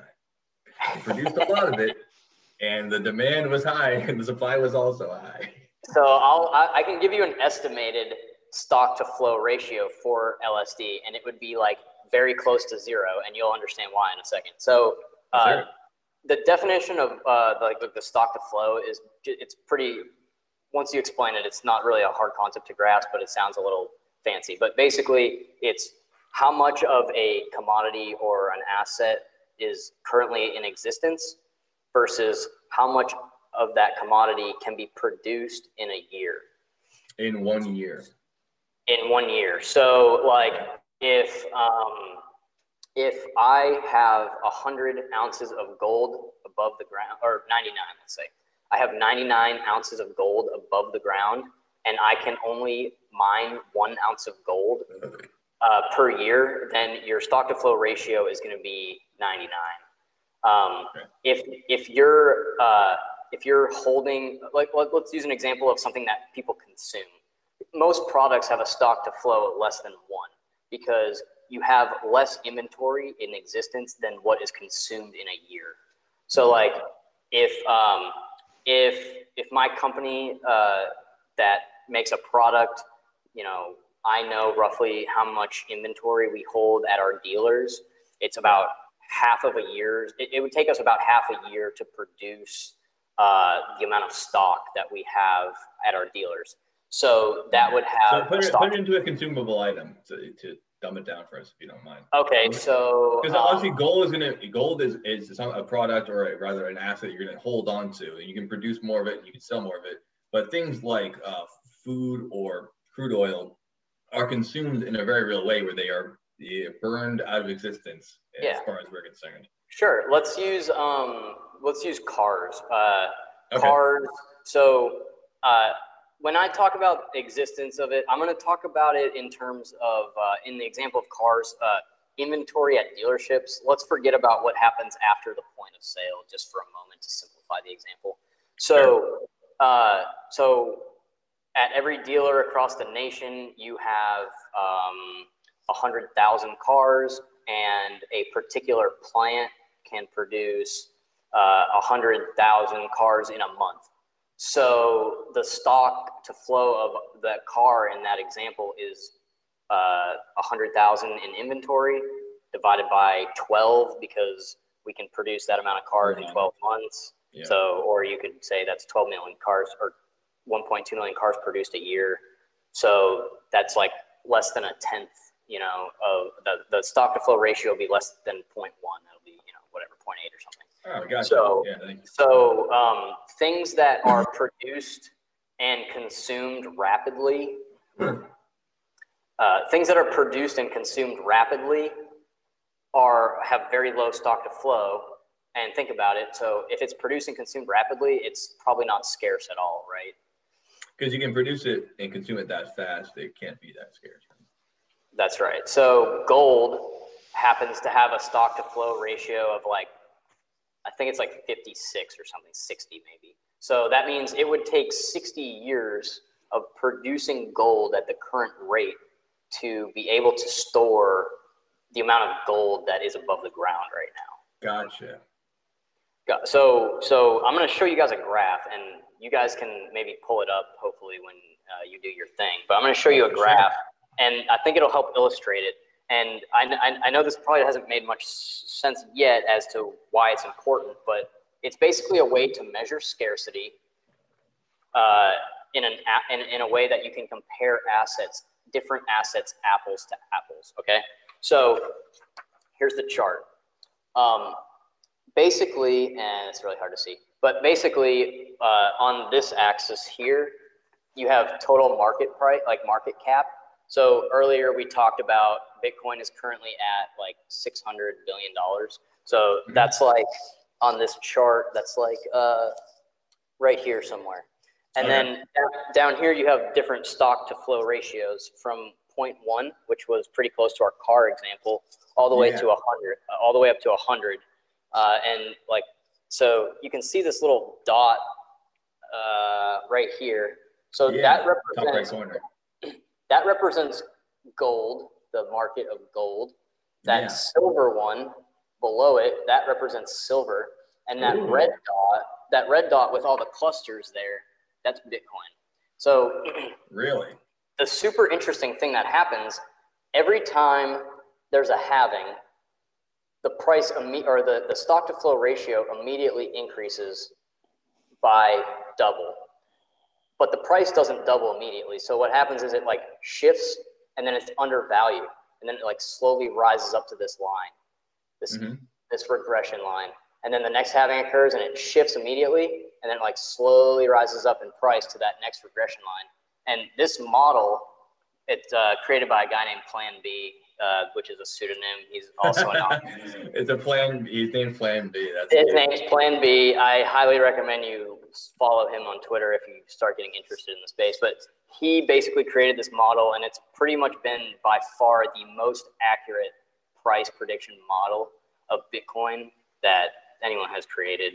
And it's held true. Yeah, I never seen it put that way, at least on a chart that way, and between the stock flow of that. I mean, the guy that I follow on my cryptocurrency, his name is Trojan. And there's another big guy, Durex, and they're pretty good at predicting the future market flow. And I think they're big followers for Plan B, but I think that if you follow them, you'll get the results much faster than Plan B, because Plan B is kind of the kind of guy who, you know, he's retroactively, you know, hindsight's always 20/20. His charts are nice, but these guys, Durex and Trojan, they'll get you the money you need before you ever realize you need it. Yeah, the interesting thing about his model is he predicts price like out forever, pretty much based on the supply and demand, like the supply aspect that we talked about earlier. So, and obviously, I mean, Durex and Trojan are condoms, and then Plan B is, you know. Oh, you forgot the leader of all of them is abstinence. Oh man, it wasn't funny, but I had to at least know I was fucking around before we keep. I was just gonna segue into my favorite YouTube guy on the stock market and everything else that we're talking about is refraining from sex. Oh, abstinence. That's his handle, right? Yeah, abstinence. Abstinence. Right. Abstinence. Yeah. Abstinence. Yeah, that's his handle, but I know his real name is refrain from sex. Did it start refrain from sex. Yep. And he just kept it going. Yep. That makes a lot of sense. I never heard it described that way, but that is interesting that if it was on the same basis as, because the way it's laid out, like you said, the supply is constant and it's even timed out, it should go on the same basis as gold. But because of all the variables in this, gold has this intrinsic nature. People inherently value it. Multiple forms of government, even individuals, take it as currency. So you have this huge basis that's built up. No matter how hard Bitcoin works in the next 5 years to become legitimate, they won't have the same bedrock as gold has, because it's just had so many people that all agree on it. That's the only variable that I can see that can go whack off of that. Obviously, it can change in different ways. Things can happen. People can invest. Maybe Satoshi dumps the thing in there. But I think that's the main hurdle to get over. It's not the fact that it is unstable, because the way that it works out mathematically, just like you said, it's not just a trick and thinking it's going to go up and up and up. It can never go down. It's built out that way. And like you said, because of the scarcity of it, it's built that way. The only hurdle really is that the trust, which is what we started the whole conversation about, which is currency needs to be built on that. And if people can trust Bitcoin as much as gold, it's going to be gold, baby. And maybe you said this, Andrew, but say you bought one Bitcoin today for $38,000, say $40,000, and you just forgot about it for 10 years. Likely to be a millionaire? $500,000? I mean, like, that's pretty much like, yeah, sure. If you want to liquidate your Bitcoin today and you sell a couple of them and you make a couple $100,000 because you have 10 of them or whatever it is, that's awesome. But if you really could wait and sell them in 10 years, there's probably a pretty high likelihood, based off of the way this society as a whole, as far as Earth goes, like everyone on planet Earth goes, there's a very high likelihood that this is, it's just going to be worth your time to sit on it if you can. Is that probably true? Or is it going to cap out at $288,000, like you said, and there's no getting higher than that? I mean, so I would love to answer this question, because this actually really ties up almost everything we've talked about tonight. So let's do it. Yeah. Okay. So let's talk about $1 million Bitcoin, just because that's a nice round number, and who doesn't want to think that they could buy one Bitcoin and be a millionaire? So, is it possible? Very true. All right. So, getting back to, let's start with the gold valuation and the comparisons between Bitcoin and gold. So, if let's say the three of us believe that Bitcoin is as good as gold in terms of its ability to store value. It's portable, it's divisible, it's secure, and it's decentralized. Well, gold's, decentralized. So I think we could probably generally agree that if we accept that Bitcoin is a store of value that's as good or better than gold, then it should probably be worth about as much as gold is. Why would someone hold their money in gold when they could hold their money in something way easier to use, way cheaper to move, way cheaper to store, way more secure? Someone can't come into my house and shoot me in the head and steal my Bitcoin. They can do that with gold, though. So, devil's advocate, you can't make an engagement ring out of Bitcoin, just saying. No, but you can definitely buy one with some, that's for sure. That's for damn sure. Just to reach the valuation of gold, let me break out my calculator real quick. So I want to say so the current market cap of gold is, like we said, we'll use round numbers, $10 trillion. So I believe, if I remember right, that would put the Bitcoin price to meet gold at around $500,000. Now, we talked earlier about money supply and inflation for a reason. And a big reason is so that we could understand why Bitcoin is not inflatable. But the other reason is so that we can understand where Bitcoin price may go and why it's a good reason, why it's a good idea to put at least a little bit of your money into some Bitcoin. And that's because the current gold market cap is based on current value of the dollar. If we double the money supply and inflation runs rampant, the gold price will probably double. If we double our money supply like we have from early 2020 to today, it's somewhat logical that gold could double. So if the value of, if the market cap of gold doubles to $20 trillion, boom, there's your $1 million Bitcoin right there. Yeah. Now, that's just based on cannibalizing the gold market. There's tens, if not hundreds of trillions of dollars in other safe haven assets like bonds, real estate, the stock market. So that $1 million that we just mentioned is kind of basically assuming that the only people that are going to buy gold are people who are going to like dump their gold and like buy Bitcoin, and like gold's a thing of the past or something like that. Well, as we know, there's a lot more interest in Bitcoin than just from people who would be likely to own gold. So like I sold some stock to buy Bitcoin because I didn't have money not invested and I wanted to put money in Bitcoin. So I sold stock, I bought Bitcoin. And for the record, looking back, you should not have sold all your stock in Tesla, right? Because it's skyrocketing. Only on hindsight was that a major mistake in your. Oh yeah, I sold Bitcoin, or I sold Bitcoin or Tesla at like $400. That was pre-split adjusted, so it's like, I think it's like $4,000 now if you account for the split that they did. Wait, did you actually have stock in Tesla? Yeah, I did. I was fucking with you. I was trying to talk shit. You actually did. I actually did.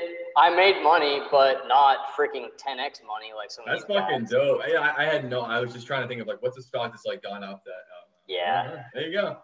Yep. If you need any more evidence, this man knows what the fuck he's talking about. He had invested in Tesla. All right. He knows a thing or two about a thing or two. I got too skittish when they like were practically on the verge of default, and then they like raised a bunch of money, and then they like I don't know. Anyway, I don't want to get too off topic here, but I sold too early on Tesla only in hindsight. So okay, so we talked just the gold market cap alone. If you like cannibalize gold and like the banks keep printing money like we know they're going to, that's like $1 million right there. Now, what if like great grandma Jenkins, who has like a trust that owns $25 million worth of property, like income property, like it's a fucking hassle to own property. You have to maintain it. You have to pay taxes on it. The property like depreciates over time, maintenance, all this crap. Well, why is she holding real estate? I mean, she's holding it as a store of value. I mean, she doesn't want to deal with all the hassle. She just wants to know that she has a way that she can put her money somewhere and like get it back later. Yeah, she's and not make throwing some the money old throwing the old soirees and debutante balls she was back in the day. She lives in a small house and she has a mansion just to hold on to that real estate value, much in the way you would gold or silver, right? Exactly. So, well, what if people like start like selling their commercial real estate because there's not as much of a demand for it because retail is like shit in the bed, and like they want to put their money somewhere safe? Well, Bitcoin's turning into, it's starting to become, it's not looked at like nearly like that yet, but I think that's basically the next phase. So like we're like blooming into the institutional grade investment phase of Bitcoin, where you're starting to get these huge billionaires that are starting to understand what it is, how it works, why it's got an amazing value proposition. Paul Tudor Jones, Stan Druckenmiller, Michael Saylor, who I'm not gonna like go into detail about, but if you want to like learn about a guy who has freaking balls too big to sit down, look up Michael Saylor. He is like a huge part of what is happening right now and the timing of it. So look up Michael Saylor, MicroStrategy. He's the CEO of MicroStrategy. Dude is a boss. So all these guys, they're coming into this market and they're assessing it and they're like, holy crap, this thing is going to change the world. And I want to get in now because so here's a fun tidbit. There's 43 million millionaires in the world. Not every millionaire can even own one Bitcoin. There's not enough Bitcoin in the world that every millionaire can even own one. That's how scarce it is. I mean, when I heard that the first time, I was like, wow, that's crazy. That is insanely wild. Because if everyone did get on the Bitcoin train right this second, and all the people have massive amounts of wealth to pour into it, which would obviously disrupt the market a bit, right? If all these large, companies start buying it all up, it would change it up. But like you said, because it's such a set and constant amount of it, you actually couldn't just buy it all up. You couldn't say, hey, I think that oil is going to be worth a lot of money in 50 years when the internal combustion engine comes out. Buy all these oil fields up. It's just this is the set amount. Even if you have more and want more, you can't actually gain more. So all these So what you're saying is all these rich guys who are greedy and just like to turn $1 million into 10, because that's what they do for a living. They're gonna, you already got in, they're gonna take these spots and ruin it for the rest of us, which is gonna force everyone else to go to other forms of Bitcoin, like the number 2, which is called Ethereum. Yeah, exactly. I think what he was saying, it's going to trickle us down into those other ones. I think what he was saying is that they can't actually do that because they can't buy it all up unless people sell it. There's only a set amount. So if you don't want to give it up, you can still maintain the Bitcoin you have. They can't actually buy it out from under you unless they overbuy, they price you out. You could do that, but they'd have to do that on a massive scale, and they have to start paying people out, massive amounts to try to gain it all. I guess it's possible, but yeah, I mean, what you were saying was, sorry, go ahead. Well, what you just described is how the stock market literally works. If people want something and they can't get it, they'll start paying more for it. If they want it at that price, they'll pay it. If they want it at the higher price, they'll pay it. If they can't get the supply at the current price, the price will rise until sellers come into the market because they see that the price has increased. They're willing to sell at this price now, so they sell. These guys gobble up that Bitcoin. Once you sell it, if you're, the time where an average person could feasibly own one Bitcoin is quickly coming to an end. And the average person, I'm not saying it's necessary to own one Bitcoin, but if you have a goal of owning one Bitcoin, you better do it fast because the time is running out. Yeah. I saw some funny, it was kind of a funny quote, but it was like, it was just about the stock market, but it was like the stock market is a way to measure rich people's feelings. And it's kind of a good way to put it, actually, because it is like you said, the guy had an emotional response, one of those people, to the fact that Bitcoin's doing really, really well. So he's going to pay more because he's like, I want it. I need that, and that's how the market works, which is based off of feelings. That, yeah, it or can be feelings driven about off. company. Yeah. Mm. Yeah, it definitely, Tesla, in my opinion, has been trading like it's based off feelings. Oh, There it are, has to be. I mean, the amount of fluctuation, you can't attribute that to yeah, just the no. market forces at all. I mean, professional money managers and people who, buy and sell stock for a living, a lot of them base their buying on fundamentals and try to avoid getting too emotional. So there are ways to try to measure what the price of Bitcoin should be. Yeah. And so if you feel that it's underpriced today compared to what it should be priced at, then you should probably buy it. If you think it's a load of crap and it's a tulip bulb mania, then don't buy it. That's fine. When you mentioned oh, sorry, go ahead. I was going to say two really things that kind of come together that you've mentioned over this podcast have to do with Tesla and Bitcoin, obviously, but it's the fact that, correct me if I'm wrong, SpaceX fits into there as well because they're all open source. Especially they share their code, and Tesla shares their trade secrets with other companies, so then they can then take them, which is funny because the traditional company would never do that. They would never share their QMS systems for this type of stuff because they hold their secrets close. But those companies that are doing so well right now are the ones who are ahead of the curve and going, that's the way things used to be done. The way it's done now is to be the one who shared the secret, and inevitably you're going to be at the top of that since you're the one who put it out there in the first place. So open source in today's, in 2021 is a real game changer. And it was for my previous company too. We sold an open source product that was like the leader in everything. Nice. Yeah. And you could probably attest to this, but I would guess that if you guys were open source and you were the leader in everything, you guys were probably just so much better than everybody else that even though it's open source, like customers come to you because they can't get that product anywhere else that's nearly as good. And like Tesla, go ahead.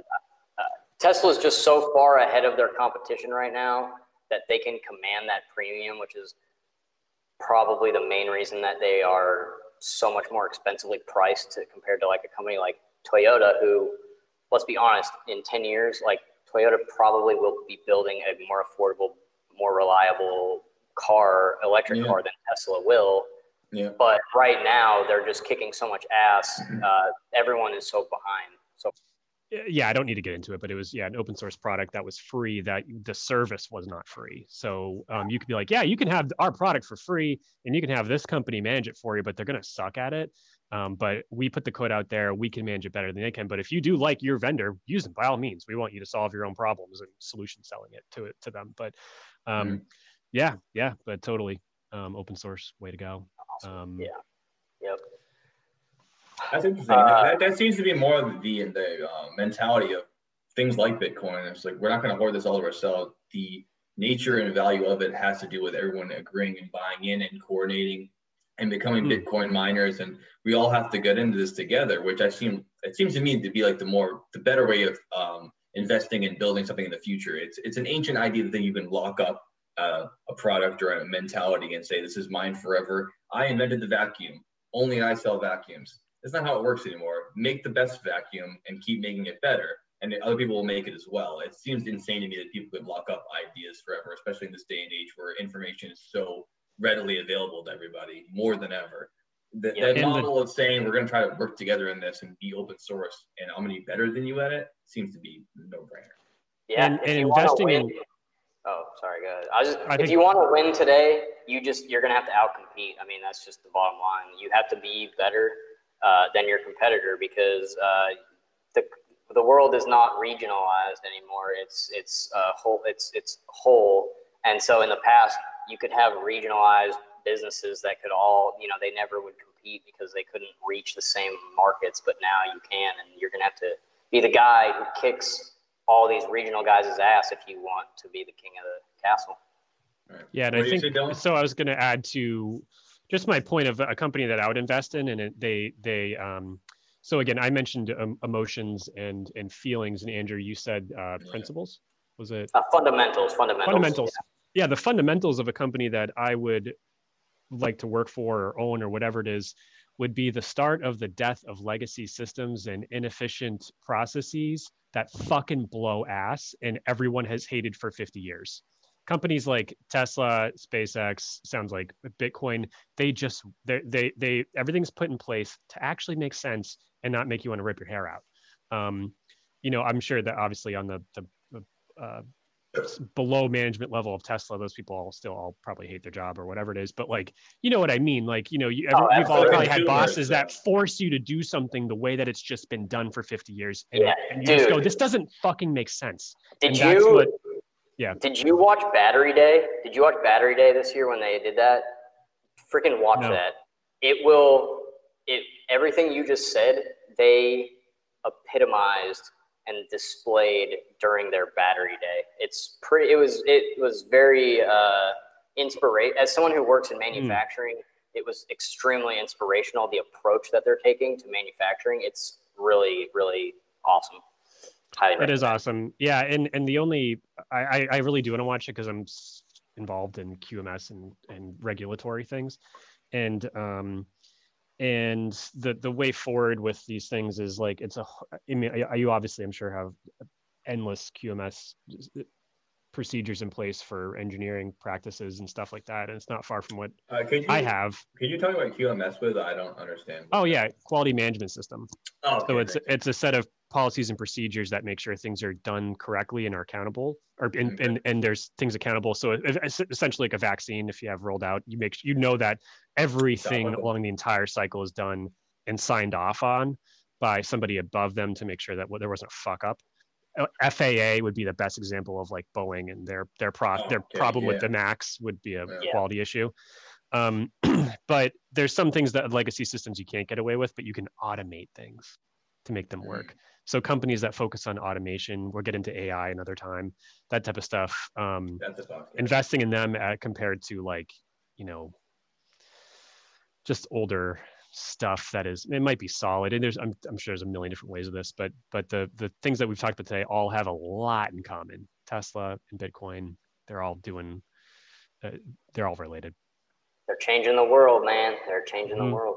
Yep. Yeah. And for a way that millennials, I think, are driving a lot of it too, because it makes sense. Because we find that the work that our parents did or whatever it is, it just doesn't make sense. Like it just doesn't. I've seen that for working for 4 different, one small company and 3 different bigger companies. It's just like, why are you doing it this way? Like, you don't need to do this because your grandfather said this was what discipline was in the 50s and the 60s and the 70s. And that's cool because the 80s were was the year of cocaine and Christmas bonuses, and that shit's gone. So we got to find our money elsewhere. Yeah, absolutely. Yeah, that's always the danger in looking back. Be like, hey, when I was this age, this is how it went and go. That's not how it works ever. It's never worked that way. Your grandparents never have the same life you do, and your grandkids won't either. So it's weird to expect the same thing either way.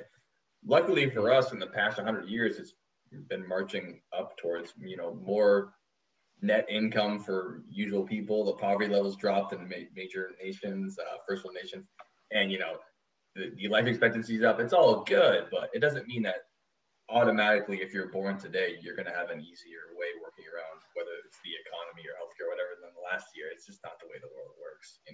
It's not like you got to be agile. It's the difference. Agile. You can't do. A lot of people are fortunate to be able to do their grandfather's work, like farming, and which is still an agile industry, big time. It's changed so much. Besides, having cows. Yeah, even those old even though like the coal mining and farming, it's all still like keeps marching towards the future, or it'll die. Mm-hmm. Absolutely. Yep. That's how it goes. Any questions you have, Dylan, before we do that? Wrap up the experimentation here. Yeah, I guess for everybody who's been asking, what's the best way to get started? Great question. So we can all get involved in this abundant future that looms in front of everybody, in front of all of us, if we decide to go down that path. And since we all are knowledgeable on what this is now and how prosperous it can be, how do you start?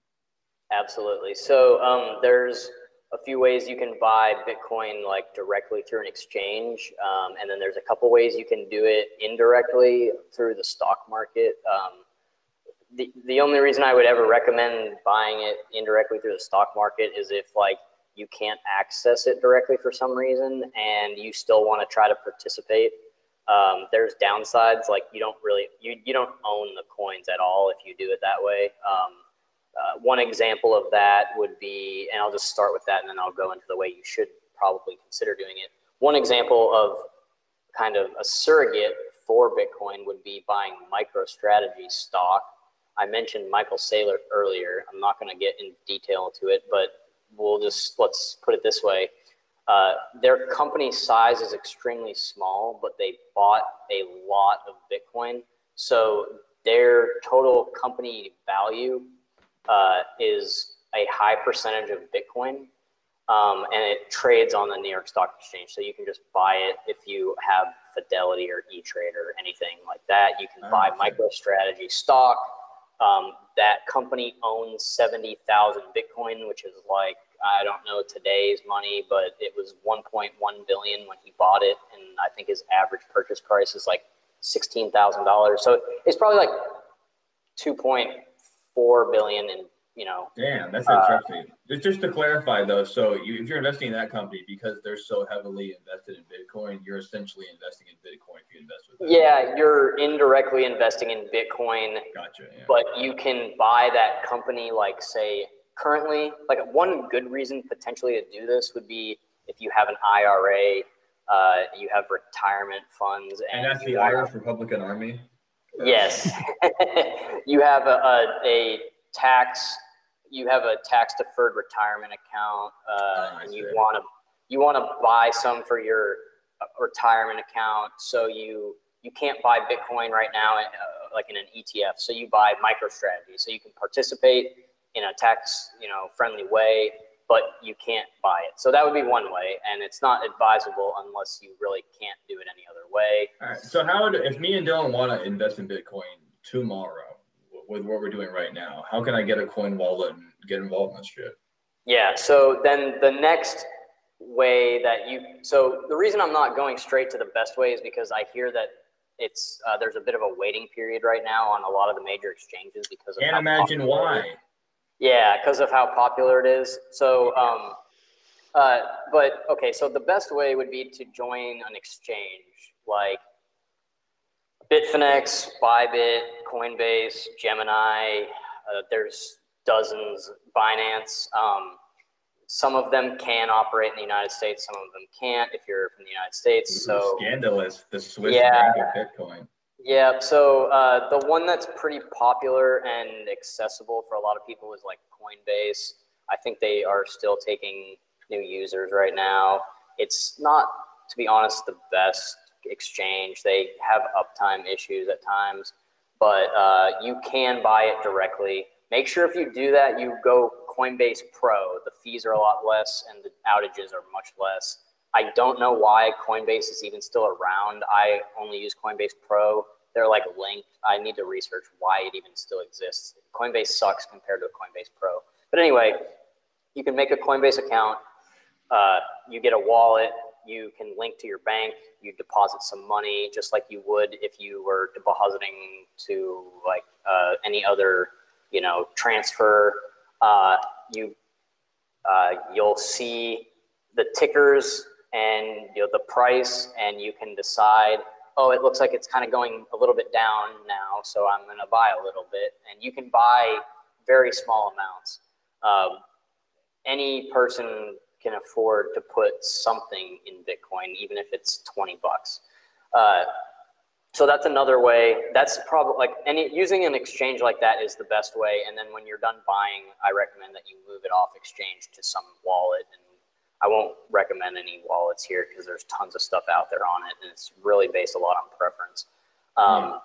But that just kind of secures it a little bit more, or you can move it to cold storage, which would be like a kind of like a USB hardware wallet that's offline. And to clarify that, when you're talking about cold versus hot storage, hot is basically a euphemism for it's connected to a network, so it's always being accessed. And cold would be, like you said, the USB earlier, meaning it's disconnected from any kind of network, and it's just information on a hard drive, in other words, right? That's exactly right, yes. Gotcha.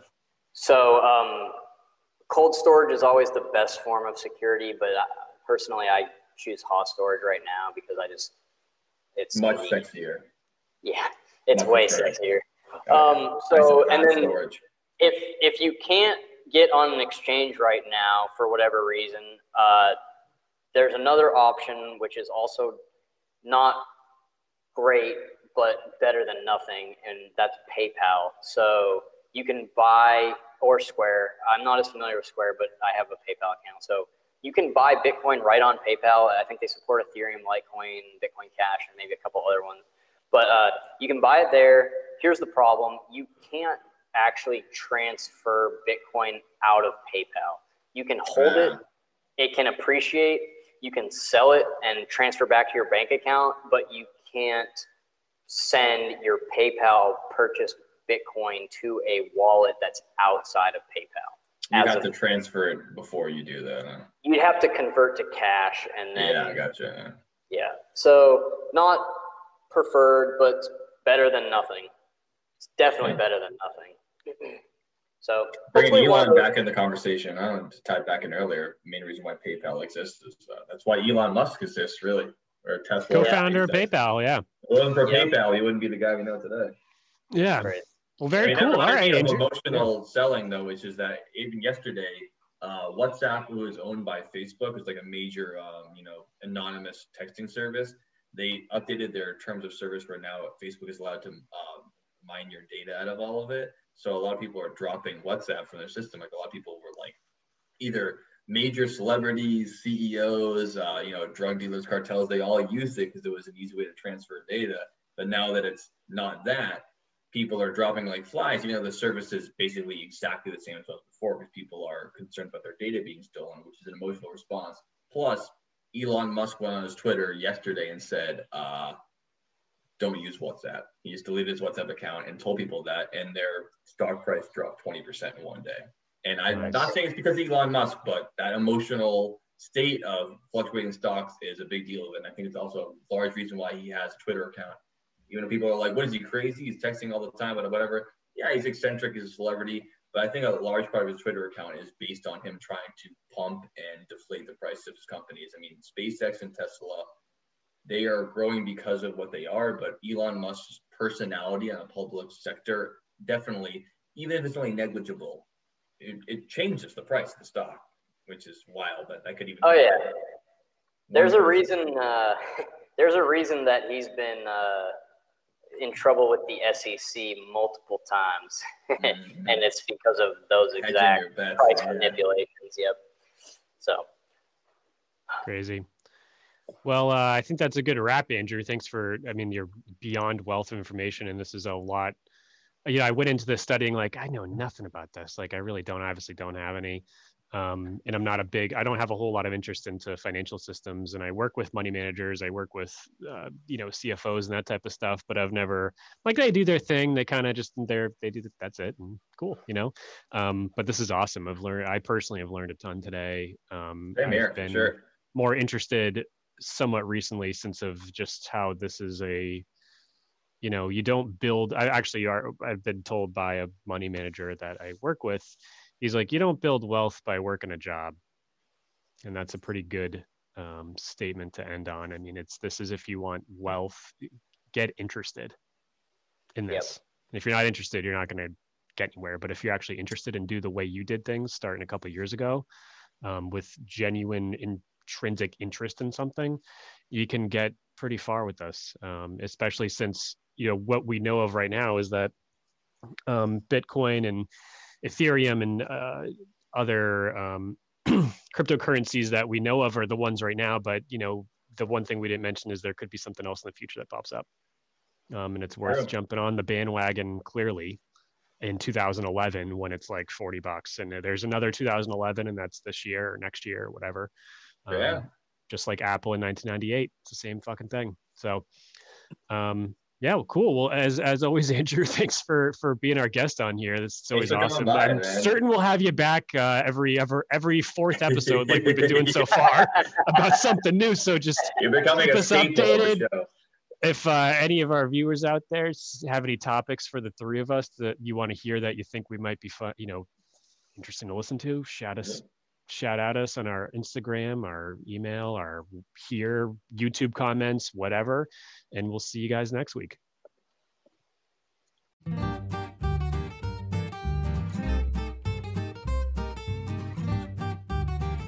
also want to take this moment to give Andrew a courtesy. I did not give to him last podcast because I didn't realize it. You do have a slight verbal tick, Andrew, where every time you're done talking, you clear your throat. Okay. Thank you for pointing that out. Actually, really appreciate you for pointing that out because I've been trying to work on my speech. So, damn it, I just did it. Insurance at 20-something-year-old boy with a Lamborghini insurance. Yeah. I have a speeding ticket, and my insurance on my fucking jet is $148 a month. So can't imagine. Wow. Yeah. And he just kept it going. Yep. Nice. I mean, the guy that I follow on my cryptocurrency, his name is Trojan.